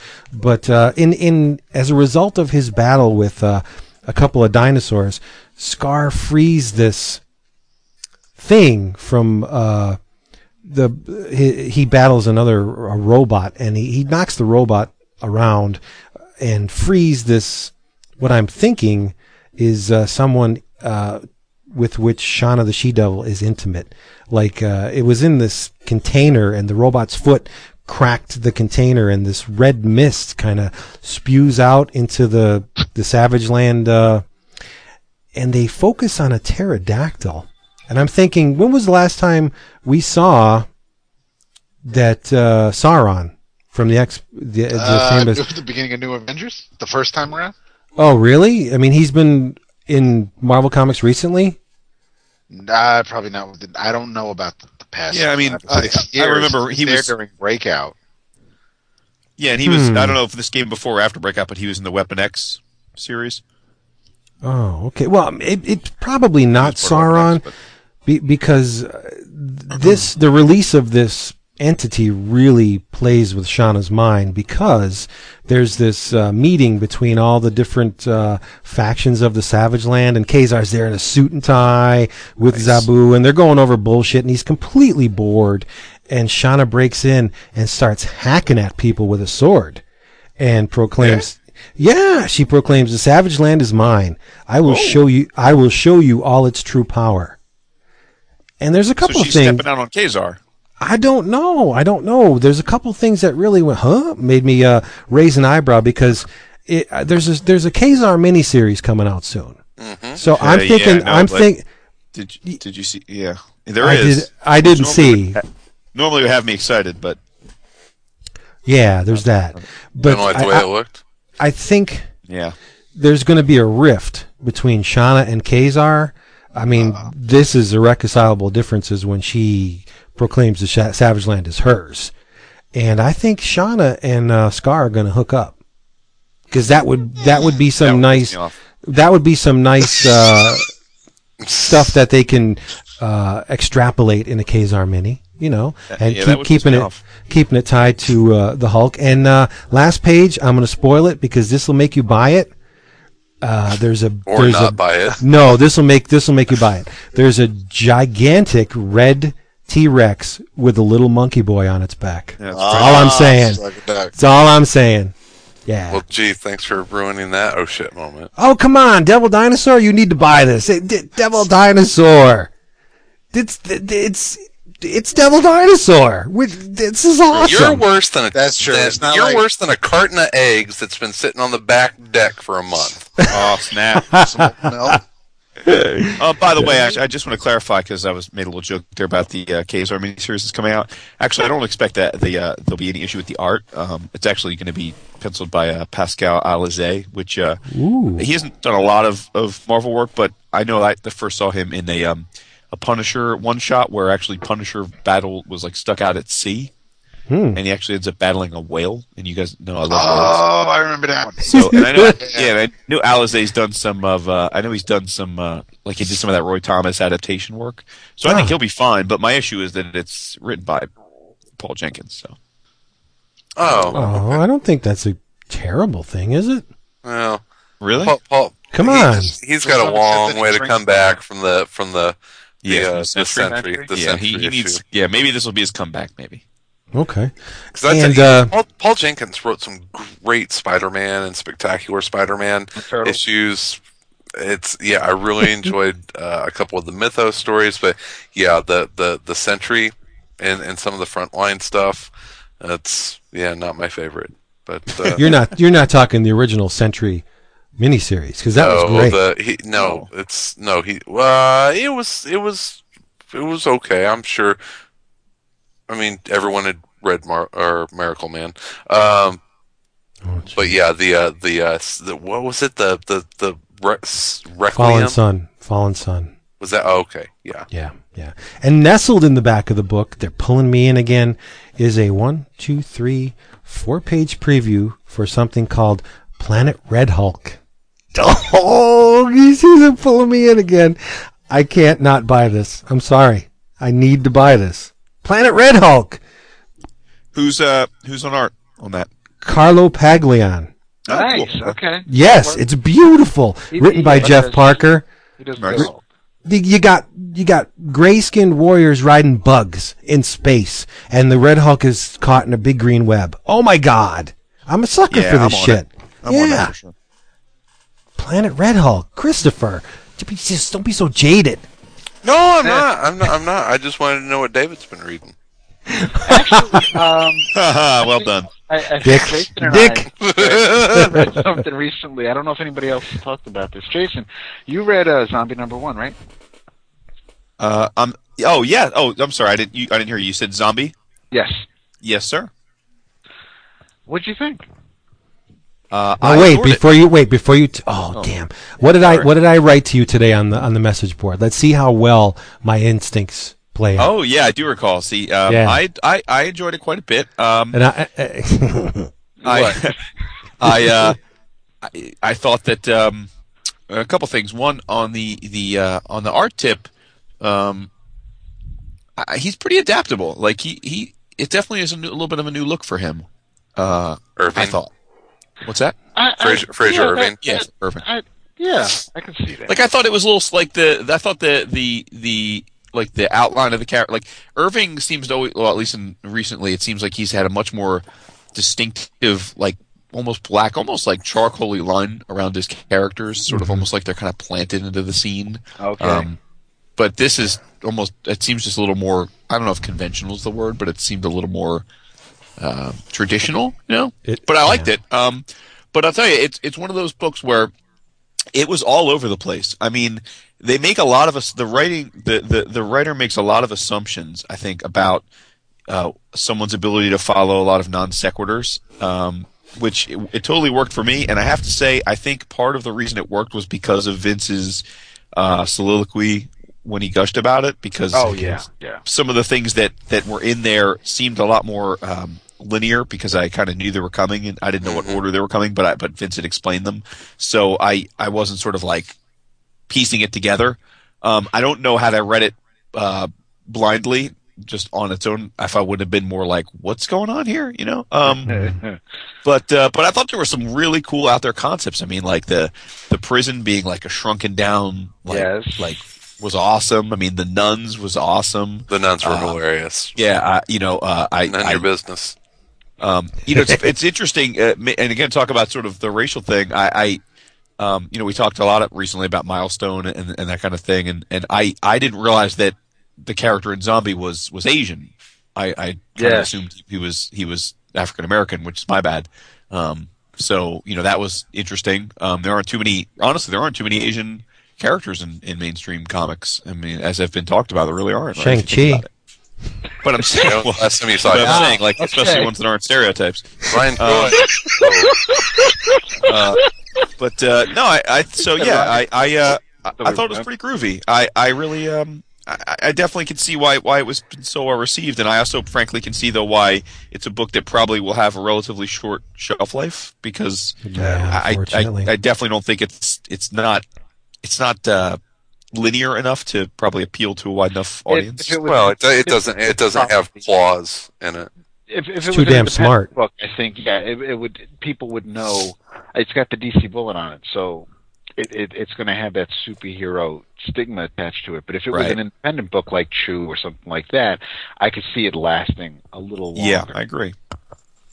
Well, and also too, because I think the other caveat to that is that were it a book like an indie book, sales of 5,000-6,000 in the direct market would be good enough to justify keeping it going. Whereas, at DC, I don't know what the first issue did, or we'll find that out. But you have to figure you need to do probably 18,000-20,000 at a minimum just to keep going, and so the first issue would have to be much higher than that even. So that's where I think it gets to be a little bit of a tougher sell when you're a DC property. Yeah. I do. So what did you think, David? What did you think? I loved it. I read very little Zombie when it was originally issued in under the Milestone imprint. It's Irving's art is fantastic. I love how. And did you not agree though that it's a little different than some of his other recent stuff? It is. You could still see. This is what I love about Irving, and it might make me a little bit of a hypocrite in some degree. I like how a lot of Irving's art happens within the lines. You have the detail in David Kim's face happens because of his coloring, because it not so much what he's actually drawing, but how he colors clothes or the facial expressions, like on Father Maxwell or some of the other nuns. Everything happens within those black lines, and it's because of how he colors his work is what makes it pop. And I think the coloring is fantastic. It is different than what we saw with Seven Soldiers and Clarion. It does remind me somewhat of the what the whole was it the Quicksilver mini? It was or was it the Black Bolt mini? He did the mini a few years ago before Secret Invasion and everything else. Silent War. That was it. Thank you. Oh yeah. So I mean, but it's still, you could still tell it's Irving because of the art, but it is different. There were a lot of there were different sections of the book where, I mean, it starts off and there's a lot of green or blue where he's at home, and when he goes to see the nuns and he's in the prison, a lot of red and pink. So there's not a lot of there's like one major color, and then everything kind of filters out through that. So there isn't the color doesn't pop like you'd have it in a Dave Stewart colored Hellboy or BPRD story or anything like that. The color really helps. But he does have his arsenal of exclamation points as far as the colors go too. Because if you notice, when there'll be certain panels that are primarily, like you said, that reddish, pinkish, color, and then he'll stick a zinger in there that's like a greenish with the greenish, shirt, right. a little bit of greenish blue, and that just like, it's stunning. It just it's electric. It's almost like your eye goes bang right to that new color. Yeah, it's smart. It's smart coloring. The kitchen is mostly gold, but you still see the living room or his buddy's basement, and that's bluish gray. So yeah, there's a lot of things that draw your eye, and then when you look at the other page, the blue is primarily there on the page, and the gold is in the background, and it's a beautiful looking book. I think the story is just with the first issue. I want to read more. I think these two make a great team, and I really am. I want more. I definitely do. You proved my ass wrong. Yeah, Vince was way wrong. I was way wrong. Yeah. I said Chris is probably going to be like it. He'll probably be okay with it, but David's probably going to hate it. Now why? Why would you think that? I don't know. It just doesn't seem like a book you normally gravitate maybe towards. I'm growing older. I don't know. Maybe it's the verb. What you're doing? You're growing. Yeah. I loved it. I don't know if I've ordered the following issues, but I will be PMing Zach when we're done to see if I can add the following issues to my future orders. Yeah, nice. And it's one of those things where there's a lot of zany things that go on with it, and it's such a personal aesthetic, because I definitely can think of books that have been kind of off the wall that I just didn't groove on at all. Like, actually, I think I mentioned in the forum today, like Sea Guy. And I would consider myself, although not to Vince's worship level, I consider myself a pretty big Morrison fan.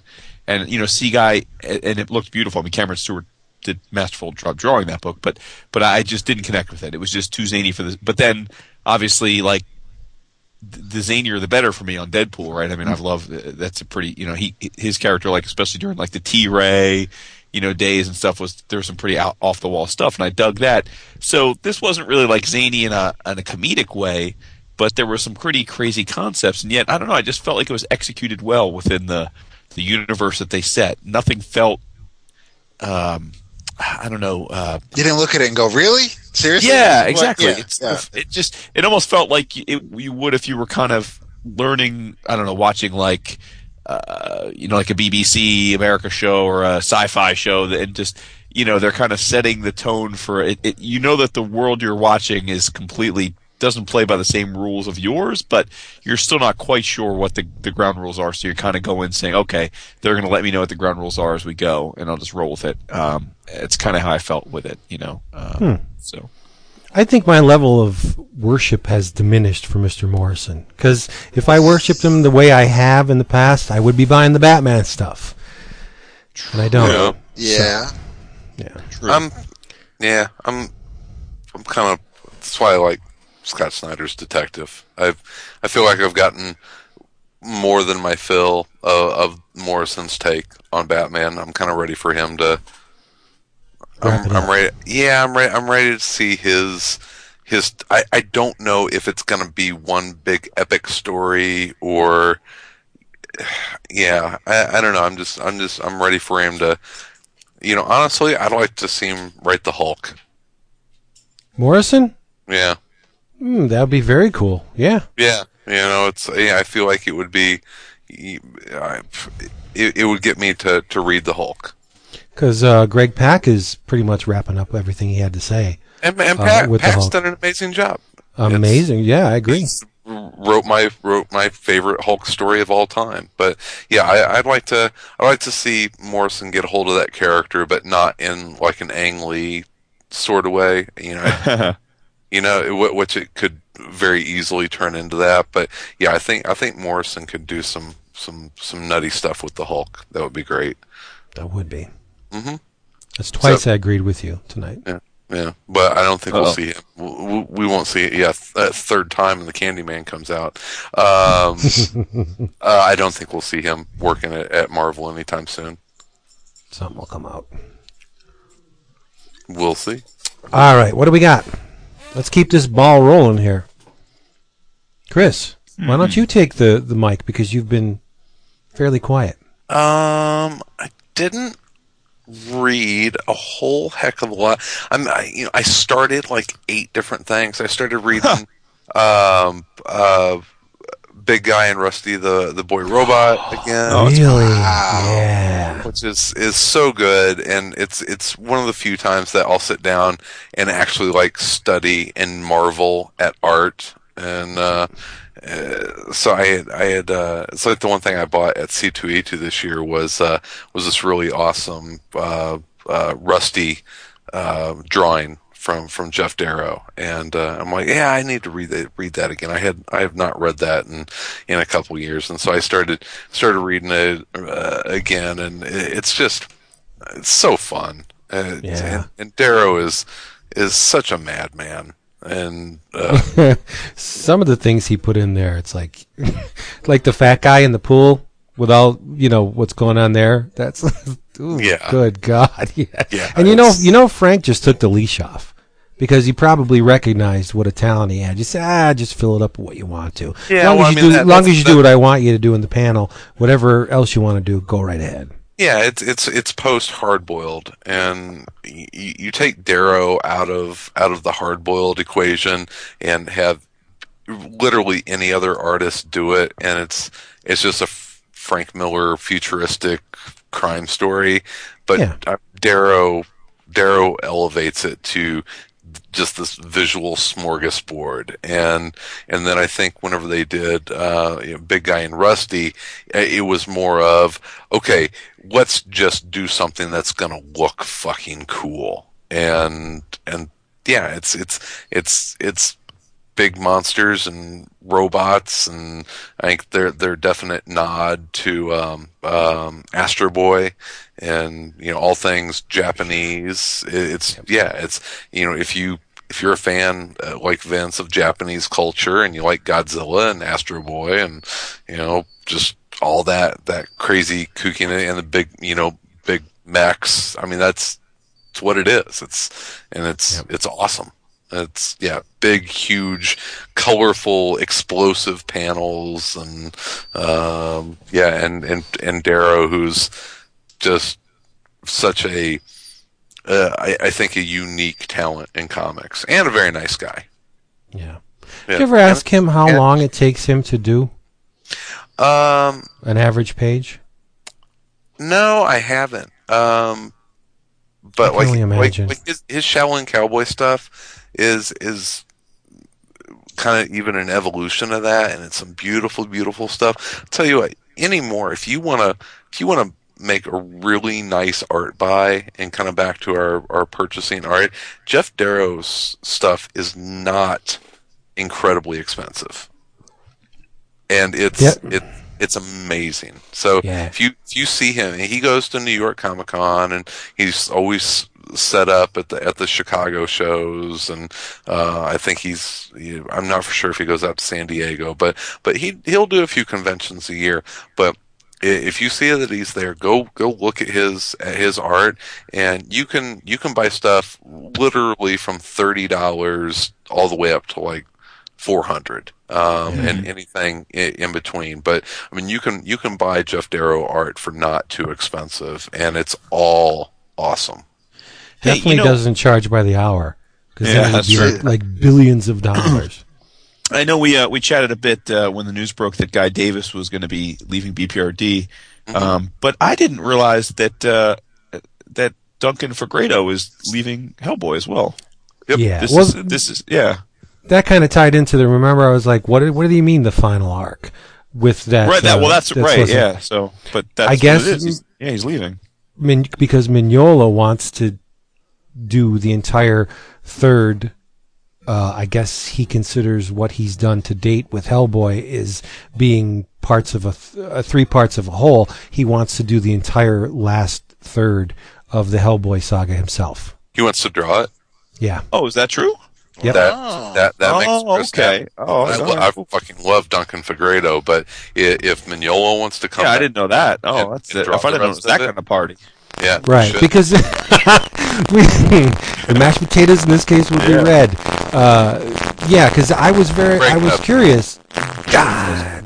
Well, that's cool. Okay, so I didn't know that. Well, yeah, if that's the case, then all right. Well, then no harm, no foul. I thought it was just a case too where he was leaving and they were going to have another artist come on board. But all right, well, sweet. If that's the case, then. And honestly, anybody that's associated with that book and that universe Mignola has done an amazing job of, and I'm assuming that it's Mignola and probably Scott Alley to some extent.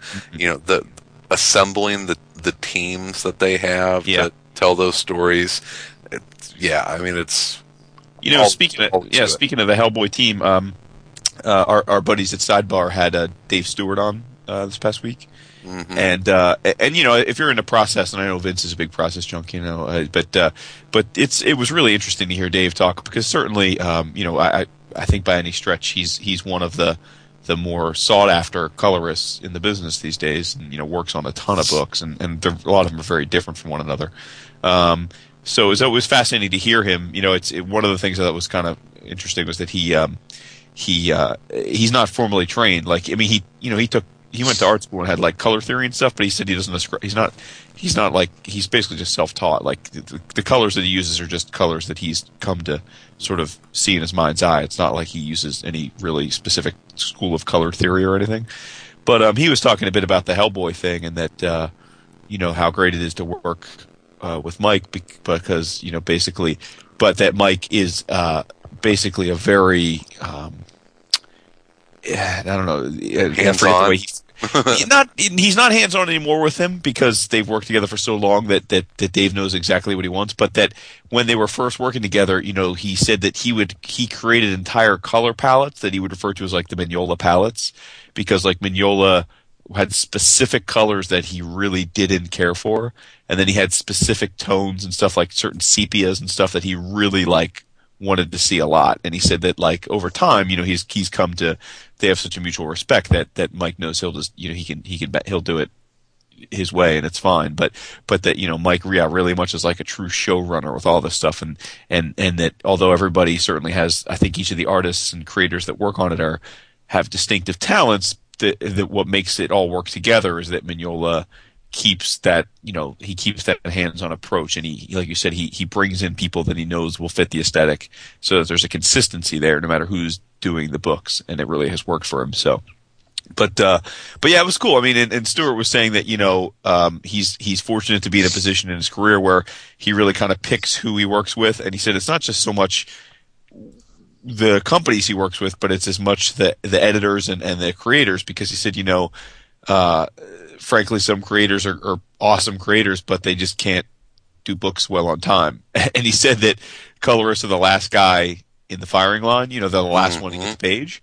And so, he said he really appreciated that he got to a point in his career where he no longer had to, color a book in a day, because not because of anything of his own fault, but because, the interior pencils took an extra 2 weeks to do. And then the editor's like, well, we need this, it needs to be on the stand. So, he said, that now, so basically you can guess, the people he works with now are people that can hit their deadlines, and that are easy to work with, and that, give him sort of the creative juices to do it. But yeah, it was interesting stuff, man. But he was really complimentary of Mignola, just in terms of being almost an editor as much as a creator. Nice. Yeah. You see that Guy Davis is doing the covers for that the Burroughs Puritan character. What's his name? Oh, so Kane?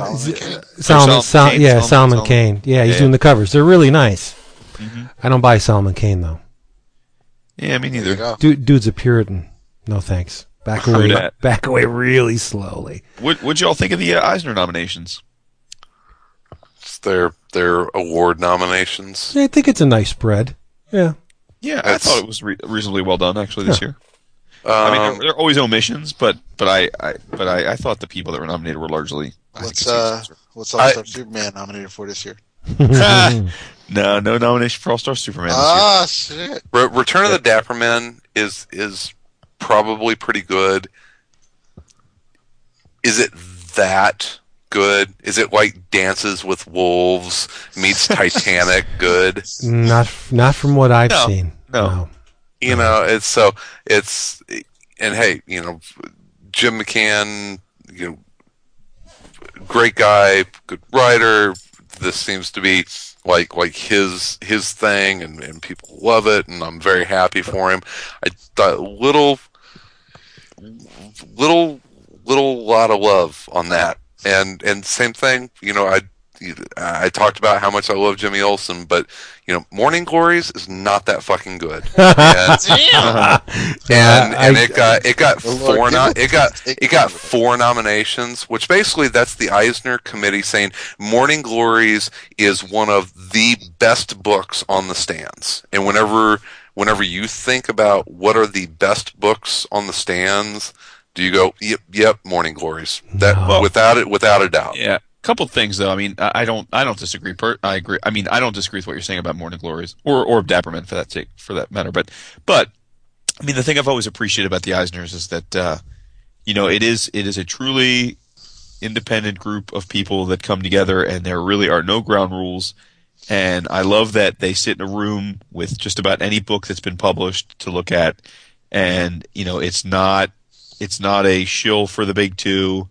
They can pick anything. They often do pick anything. And so while there are always going to be things like any awards where you're like, really? When you think either something got too much credit or something got omitted, it's always going to happen. But I never look at the Eisner nominations and just think like, it's not the people. It's not the People's Choice Awards. You know what I mean?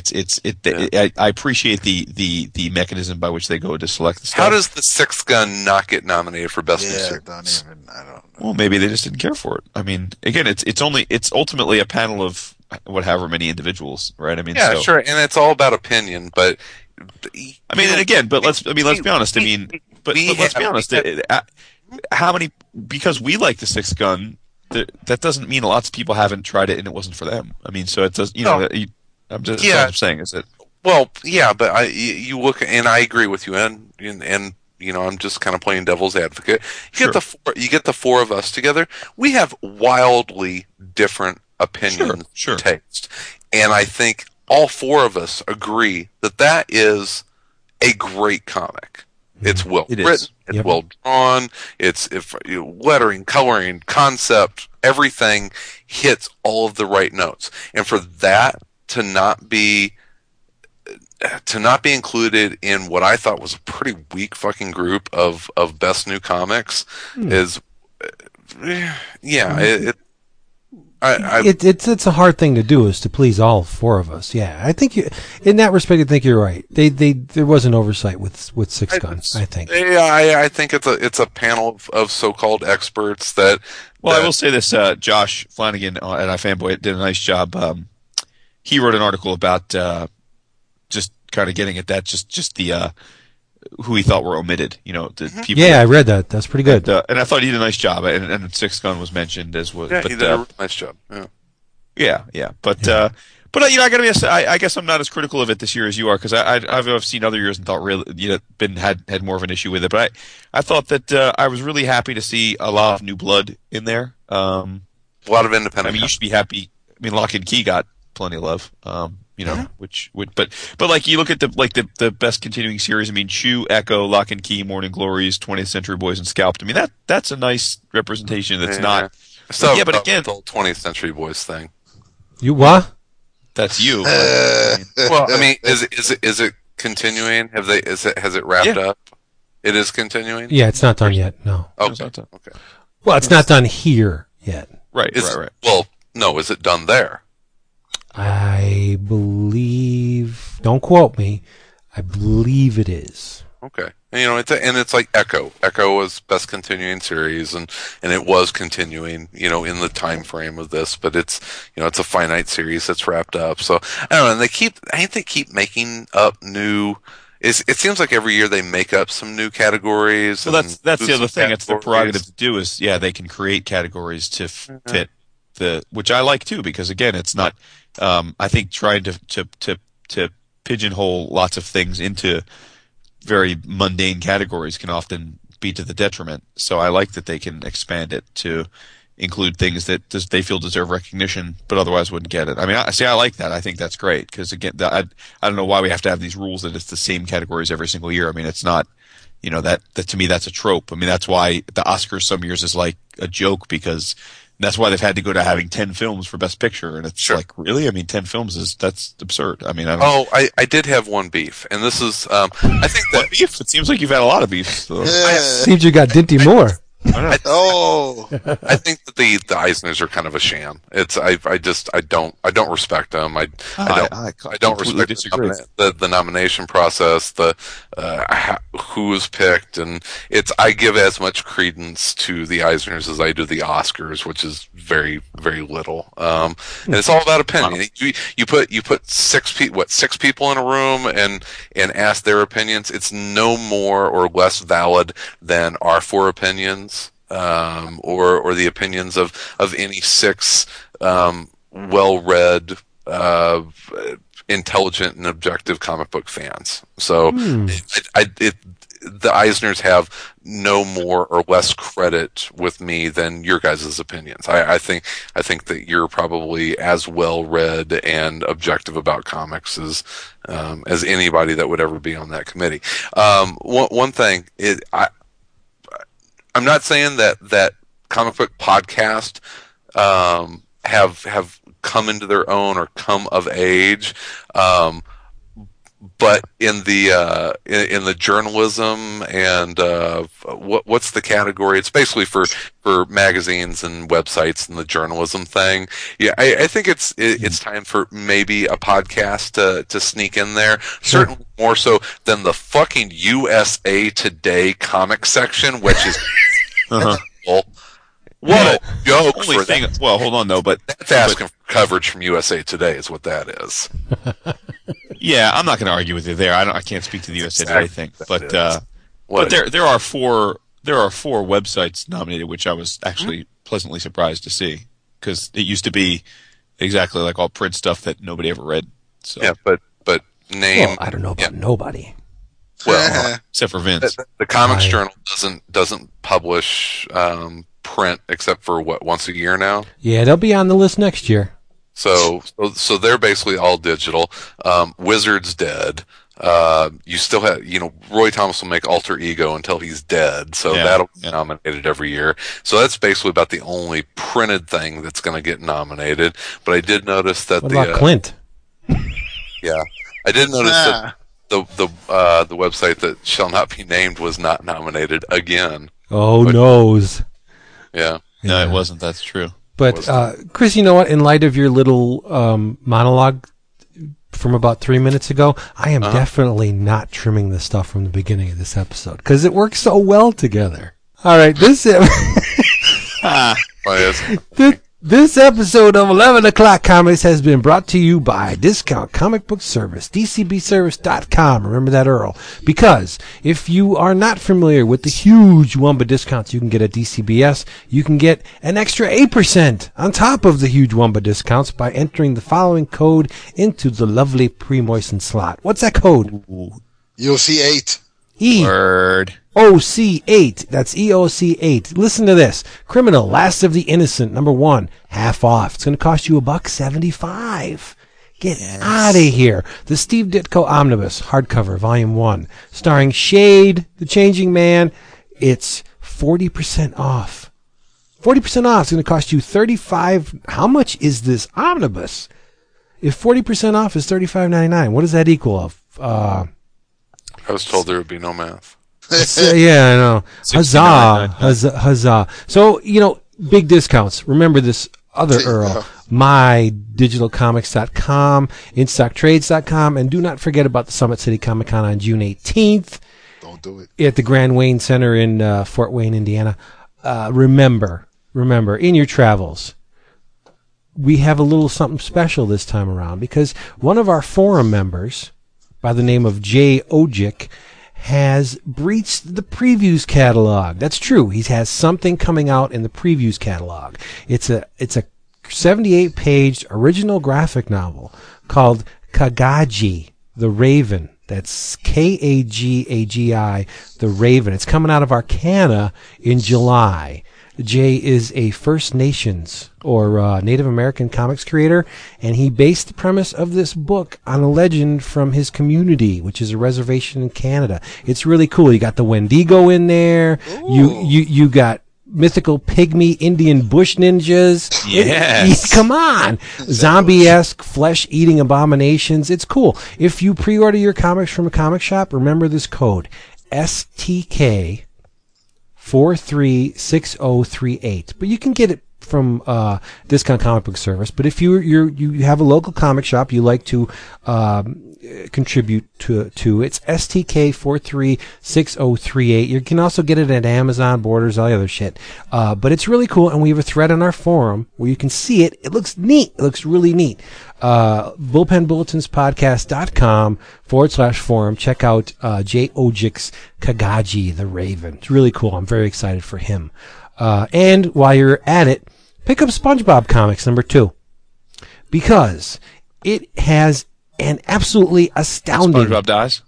No, it has an absolutely astounding cover by Brian Smith and Mark Martin. Yes, that Mark Martin. That Mark Martin. Possible to make a sponge look aesthetically astounding? Yes, it's a Big Daddy Roth inspired cover with SpongeBob in a hot rod, and his eyes are bugging out, and he's got his hand on the big. Oh, it's awesome! I originally thought it was a Bill Ray work, but it's not. Wow. Also included is the cover. It comes in a centerfold pull-out poster. So get it from United Plankton. It's SpongeBob Comics #2. It's awesome. It's fantastic. It's astounding. It's SpongeBob. Go, Chris. Okay. Go ahead. There you go. Oh gosh. I don't know. What am I reading here? Ooh. Wow. I know. Okay, wow. Dead air. Wow, that much. Like 2 hours to think of something. Oh, you were reading 8 different things. He I is, am reading but 8 different things. but he's not done with all of them, right, Christopher? Well, yeah, I started reading Fables again because Vince was talking about it. Yay, me too. I'm still reading it. I started reading some of Jodorowsky's Metabaron stuff. There you go. In your travels, read Weapons of the Metabaron. Oh my God! Travis Excellent, Yeah. excellent. So there you go. There you It's go. good. There's a guy I would love to suck his talent right out of him. Yeah, you There got you to go. suck his Travis Charest, whatever you. Charest. Oh my Yeah, God! he's off the hook. He is He's incredible. legit. Yeah. Nice young gun. I would say, first of all, I know that it's already met its pledges, but seriously, the fucking 11 O'Clock Comics community. Oh, for real? Yeah, the absolutely. Kickstarter shit, shoot, come on, seriously. So go to the forum, check out the thread for that, but you'll have the links to the Kickstarter campaign for that. But I mean, we got some talented mofos coming out for We this. do. And I would say, you know what, Vince and I were supposed to talk about it. Maybe we'll get further into it as the week goes on. So maybe we'll talk about it next week. But I am pleasantly surprised that no, surprise isn't the right word because I had a feeling I would dig it. It took me long enough to get around to reading it. But the Finder library, Yes. it is put out Buy Dark Horse. It is $24.99 and worth every. Dude, I'm only up to like the third chapter. I'm into the third chapter, and it's already well worth it. And I'm not even close to being done. It contains the first 22 issues of Finder by Carl Speed McNeil, and it's plus additional materials, and it's good stuff so far. I can't see it getting worse, really. It's only going to get better from here. So I recommend that. Yeah, let's talk about that next week, because I think we're both 3 issues in. I mean, that's enough to talk about it, but I would like to at least have 6, just so we can give a. I agree. Yeah, it's a really special work, very special work. It's not be warned though, if you do choose to read this book. Breezing through it. No, it's a book that demands to be read slowly. There's a lot of information in this book. On each page. Carla Speed McNeil calls her style Aboriginal science fiction. Huh. Yes, it's you experience the story. It's almost like a questing, like a seeking type storytelling, where not everything is presented to you initially, and you discover these little things as you wind through the story. It's really good. But it's very different, and you'll hear about that next week. Nothing is expected. No, it's very strange and wonderful, like David. Aww. Nice. Yeah. 2 things. First, in your travels, if you don't already, head on over to ants.julianlytle.com. Hell yeah. Because Julian's webcomic just celebrated its 2-year anniversary. And he's been putting it out every week like a champ, and it's mad funny. I love it, and so give it a look if you haven't already. The other thing is I keep forgetting to mention that I am a lucky bastard. We know that. Well, we know that. No, I know. But as if I needed any more goodness to happen to me, I won the March raffle at Steve Rude's website. Did you really? Yes, I did. I fucking nearly fell out of my chair. I get an email, and it's from Steve Rude's wife, Janelle. I missed it by two numbers, and that was you. Yep, totally. And so as a result, for the $10, well, I spent $20. I entered twice, but for the cost of a $10 entry, if you won, I have coming to me a 11 by 14 colored original commission by Steve Rude of my choice, which is pretty frickin' insane. How much was the ticket? $10. $10. Oh my god! Yeah, it's insane, right? It's awesome. So I'm having him do. Blink. Yeah, Blink. Yeah, Blink. Yeah. So here's the thing, though. For those that we've mentioned, I think a few times on the show that Steve and his wife have been very open about their financial issues, and they kind of, like many Americans, have had some problems to deal with in terms of their home and the foreclosure and the sort of thing. So good news is I was communicating a little bit back and forth when I was working out my order with Steve Rude's wife, and it sounds like they're starting to see the light at the end of the tunnel, which is great news. Oh, good. The other thing is I did want to mention, because it's pretty insane that I won this thing, that they are still doing these raffles. So if you go over to steverudeart.com, I think it's under it's either contest or monthly specials. It's one or the other. But they're still doing these raffles, and I think they plan on doing them every month. But it's $5 now instead of $10. Ooh. And so the way it works is for $5 you enter, and basically, I think at a minimum the winner will get a black and white 11 by 14 commission, and then depending on how many raffle orders they get, I think it moves up from there. So like if they get 200 or more, it's a color commission. If it's 500 or more entries, it's an India ink commission, and if it's 1,000 or more, it's a watercolor painting. Ooh. So yeah, I know. So I would imagine that after a few months it'll start pushing up to that level. So get in where you fit in, people. I mean, again, I mean, Steve Rude's an amazing artist, and I mean, I entered really just to support him because I figured, what the hell, But the fact that I won is pretty baffling. That I'm going to have a Steve Rude commission for basically almost free. I mean, so yeah, that's pretty nuts. So now, do you have to pay shipping on top of that, or does he cover the shipping? No, actually, well, it's funny. The way it worked is she had sent me I guess on the site there's a discount code if you buy stuff on their site. Mm-hmm. So she created a special discount code. So when I put it in, it netted out the cost of what a commission would be for him. And it was supposed to be free shipping, which is, but when I plugged it in, I guess because the total went down from whatever it was to $0, and on the website it's free shipping for anything over, I think, $100. It charged me the shipping, which I paid, but then she had written me saying like, "Oh, it's supposed to be free shipping. We can credit you back." But I was like, "Don't worry about it." So if you win, it's free shipping too. Yeah. Oh my God. Yeah. Pretty nuts. Insane. Pretty nuts. So good. That's incredible. Good on you. Job. Congratulations. Yeah, good on you. It's awesome, right? Yeah. How awesome is that, right? That is. I told Gabriel Hardman today because he's a huge Steve Rude fan, and he was like, "Holy shit, I'm going to go enter." So yeah. All right, everybody. Hey, good episode. Thank you for being with us this time around again. I have fun too. We will be back. Next week, babies. Yes, next week. Remember the 3-year anniversary of this Dog and Pony show. If you want to send us a voicemail, and we should talk about comics that made it past 3 years. So like nothing from Marvel from like the past 4 years, right? Yeah, and please, no congratulations on 3 years. No, none of that. Bullshit. No. We're not going anywhere. So yeah, just if anything, you could talk about more interesting than that. Yeah, how about this? Better than that. If we've recommended a book to you and you've enjoyed it, tell us what it was and why. And keep it under like 2 minutes, please, because we'll probably have a lot of 30 seconds. And I'll try to what forward the hell it on can to you Vin. say in 30 seconds? People too much rope, Vince.